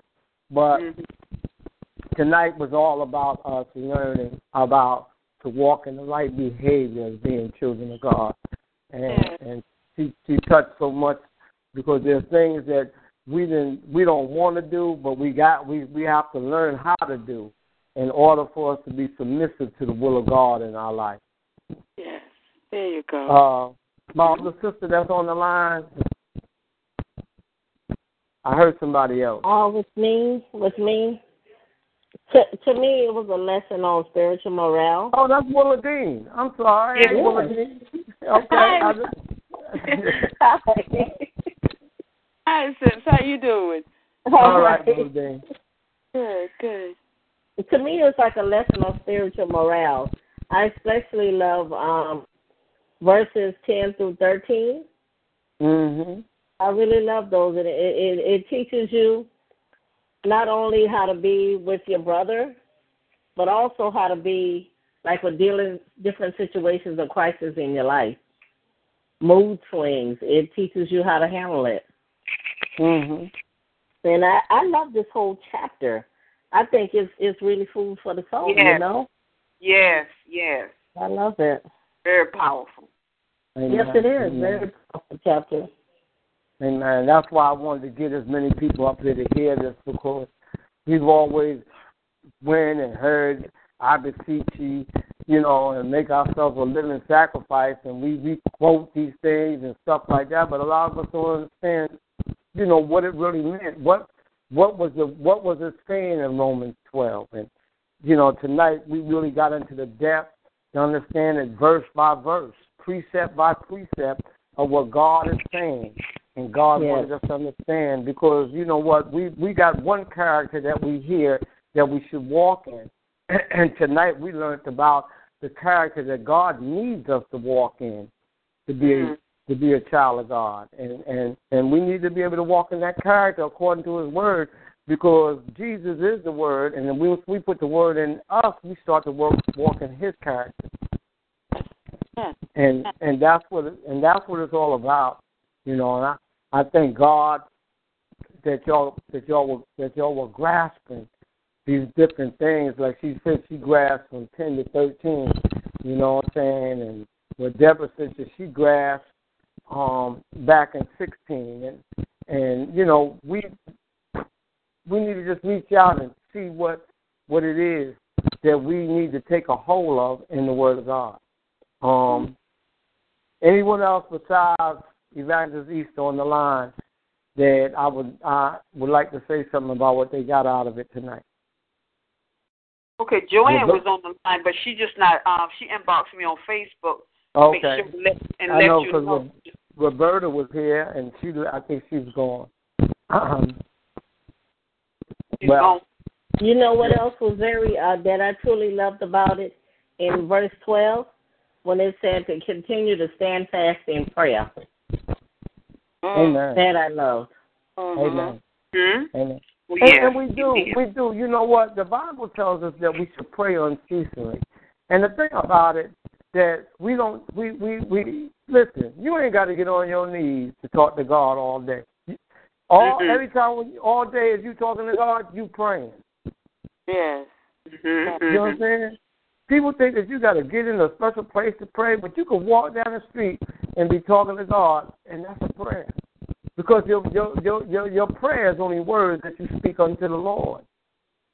There's no form or fashion, but why there is one that Paul, and you'll see the apostles when you start reading, why they kneel or lay before God, because they wanted to show their most humbleness at that hour. We all have that time that we need to be real humble before God when we're seeking things from God. Mm-hmm. And I just want y'all to grasp that. But like she said, we should be able to pray all the time while we walking, while we cooking, while we, in the shower, while we in the bathroom. We can pray to God, because praying to God is just talking to Him. Mhm. That's right. Mhm. That's but right. I do want, if they don't have nothing scheduled for Friday night, I like to come on Friday night line with the conference line, and I like to talk about the power of prayer. And do we really know how to pray? The power of prayer. Right, and do we really know how to pray? There's only a few people that I've heard, even with us, and you're one of them, Easter Williams, that prays like we're supposed to pray. See, a lot of people pray. I hear them in the church. They pray and they have these elegant prayers, but there's never the word of God in their prayer. God says that we need to pray according to His word. Mm-hmm. Because when we pray and we don't have the word of God in it, how can we want God to be faithful to His promises? And His promises is His word. Yes, amen. Amen. Amen. And we need to, I like to just get on there. There's certain things that God has shown me that we need to learn about being able to pray.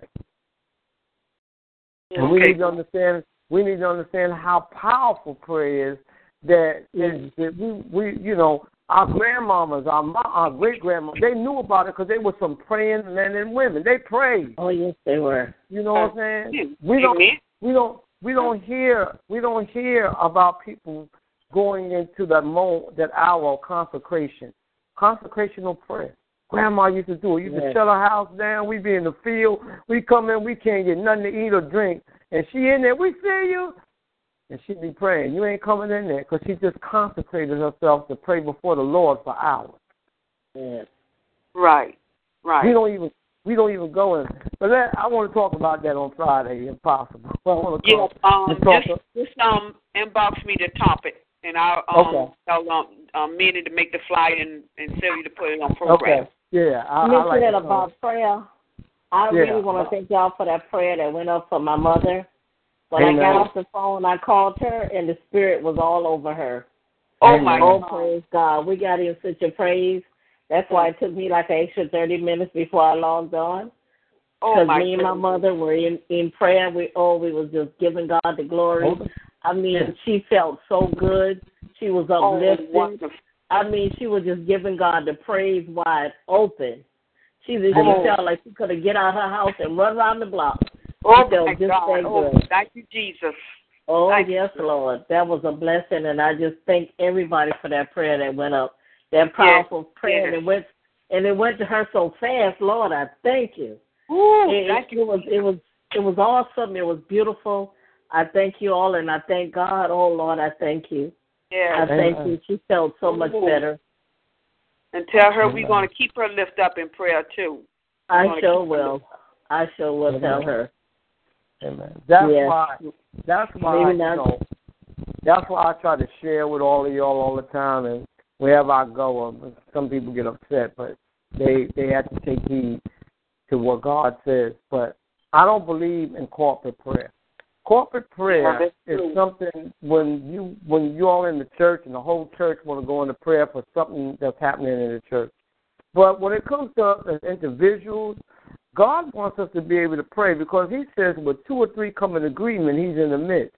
So if me and you if I'm in agreement with you, you know, me praying with you or praying for you, and we both in agreement with what you need to be done, God is going to come in the midst, and we're going to see what God does because we were in agreement. One thing I learned about the Bible in all the places where anybody came in agreement, we always saw the move of the power of God. Even in the day of Pentecost, it says they were all up in the upper room, and they were in agreement and in the right mind.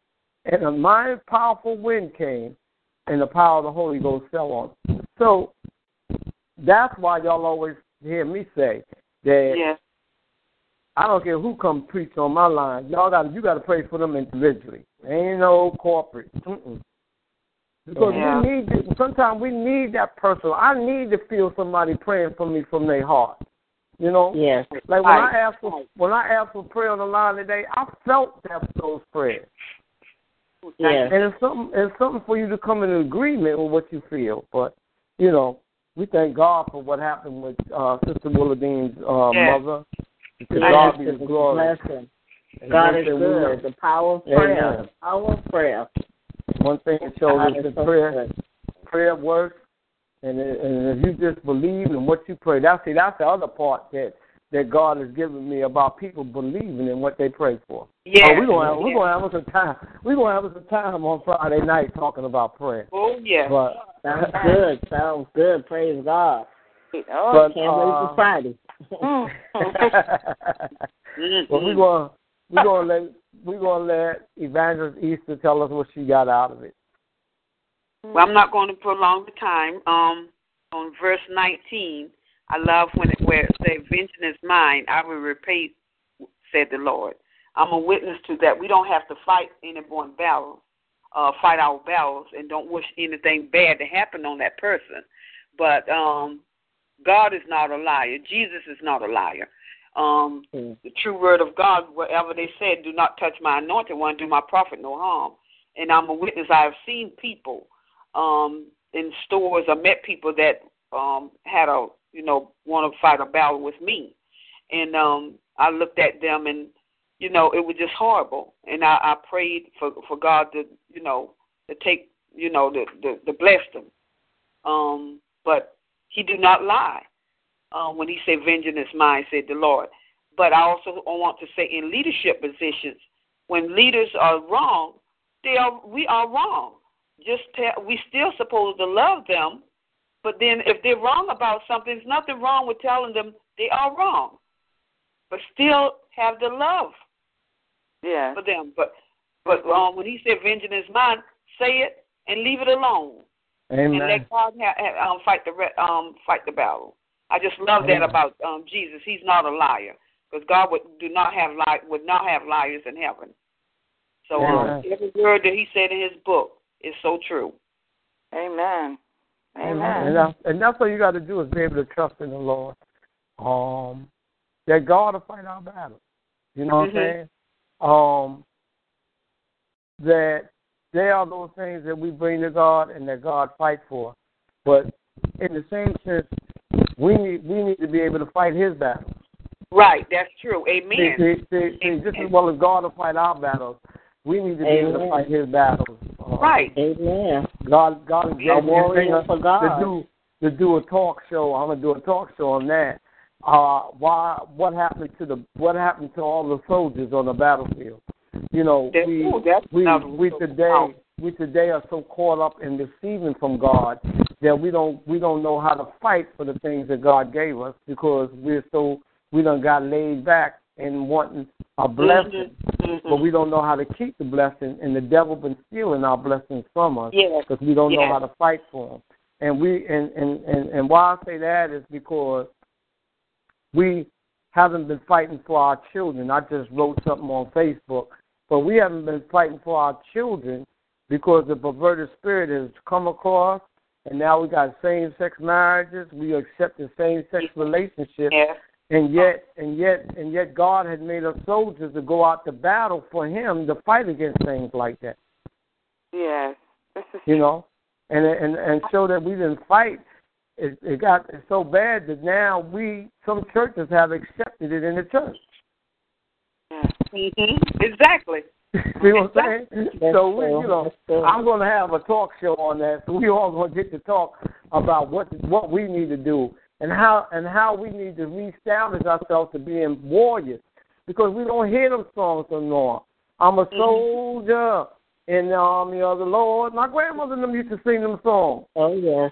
You know what I'm saying? We don't even hear them songs. Even the new people that are making new songs don't talk about going into battle. Yes. They talk about praise. They talk about worship, and they want to call that's an element of going into a warfare. But what about, where are the soldiers? Right, exactly. And in times like these, this is where Jesus needs us to be in the battle. He's raising up an army of truth, and of courage, and of boldness. Right. But why? But he said that he would that as they were scattered, he would bring them all back together. And at that time, I'm not going to keep y'all long here. I thank all y'all for coming. We had an awesome Bible study tonight, and again, we just direct everyone that's going to hear this recording tonight or tomorrow. Please join us at 6:00 on the 712 number. Please join us at 6:00 at 712-775-7031. Access code 954-773-172. And join us after on House of Refuge with Pastor Robin Albright at 724-444-7444. Access code 136472 at 7:00. Please come join us on these two powerful ministries of God. With that, we thank everyone for coming. Please join us next week. We're going to have a powerful time at Romans 13. Come and learn about ministry and how powerful ministry is. And I want our leaders, I just send this out to all leaders that might listen to this recording. Please come join us so you'll be able to share with us on what God is going to be talking about in Romans 13. With that, we're going to go on and close out. Anybody have anything they want to say before we close out? I just want to say something real fast, if I may. I just want to praise God. I had a terrible, it could have been a terrible incident on the highway, and the timing was impeccable. God was right there and had me under his wing, had a hedge around me in the middle of the highway, in the middle of a holiday, and not a hair on anyone's head. Amen. Amen. Amen. God is good. Amen. You got to watch out on that Long Island Railroad coming out from the island. Yeah, that highway is something. Yeah, I drove it plenty of times when I lived in New York. But yeah, but it was my car. I don't know what it was, and still don't know what it was, but my car was smoking from the back, and I just got a tank of gas, and I was like 25 miles towards the city, going to church, and my car just started smoking. I saw it out the back window, and I tried to get over, and the cars kept coming. I started praying, and God let a gap come in where I could get off the highway and to a safe place, because the place I wanted, it was like, no, that's not the place you're going to stay. And he told me, look over there, pull over there, and it was like, for some reason, there was no trees. Out of all the trees that was there was a space big enough for my little truck to get in there. Amen. And in there, here come the police. About 3-4 seconds later, come and call the tow truck, and the car did not ignite. There was too many car fires going on. The car did not blow up. I got my grandkids out of the seatbelts. We got away from it. It just, everything was like in slow motion. He was just saying, do this. Just listen to me. Just do this. And everything was all right. I got out of there, got my kids coming. It was, I just praise God. Amen. To God be the glory. Amen. God is good. We serve a mighty and awesome God. Yes, we do. All we got to do is listen and take direction. When the Holy Spirit tells us to go right, we need to go right and don't go left. Anyway, to God be the glory. We thank everyone again for joining us on Monday Night Bible Study. Father God, we thank all your children that joined us tonight. Father God, we thank you for touching them in your word. Father God, we ask that you lift them up in that which they embrace tonight. Father God, give them revelation to the words that you have poured into their spirit, Father God. Let them be able to look and walk and talk in a new way, in a better way than they've been talking as a child of God. And Father God, we just ask that you touch all of them from the top of their head to the soles of their feet. Father God, that you rest and you lean on them tonight, Father God, and cover them with your angels, being around them, camped out around them, that no harm, hurt, or danger may come upon them from the adversary in no form, fashion, or way. And then they wake up on due time tomorrow morning, able to go on in the name of Jesus. We thank you, we praise you, and we exalt you. In Jesus' mighty name we pray. Amen, amen, amen. Again, as we always say in leaving this line, faith comes by hearing, and hearing by the word of God. We love everybody. Everybody have a blessed and wonderful night. You too. And God bless you, Deborah and Dean. God bless you. God bless you, ladies. Bye-bye. Bye-bye.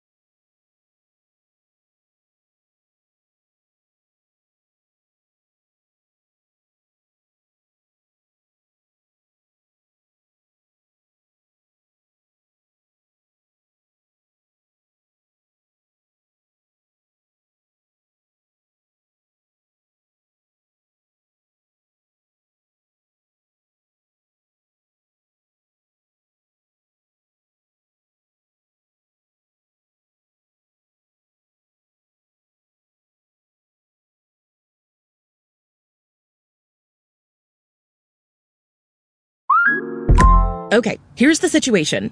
Our daughter Mia is leaving for her first sleepover. We have friends coming to stay, and we just got a puppy. So I go on Instacart and solve everything in one order from Kohl's. Fun PJs for Mia. Oh, new bedding for the guest room. And a vacuum cleaner that actually picks up pet hair. All delivered in as fast as 30 minutes. With Kohl's on Instacart, there's no such we can't fix. Visit instacart.com to get free delivery on your first 3 orders. Offer valid for a limited time. $10 minimum order. Additional terms apply.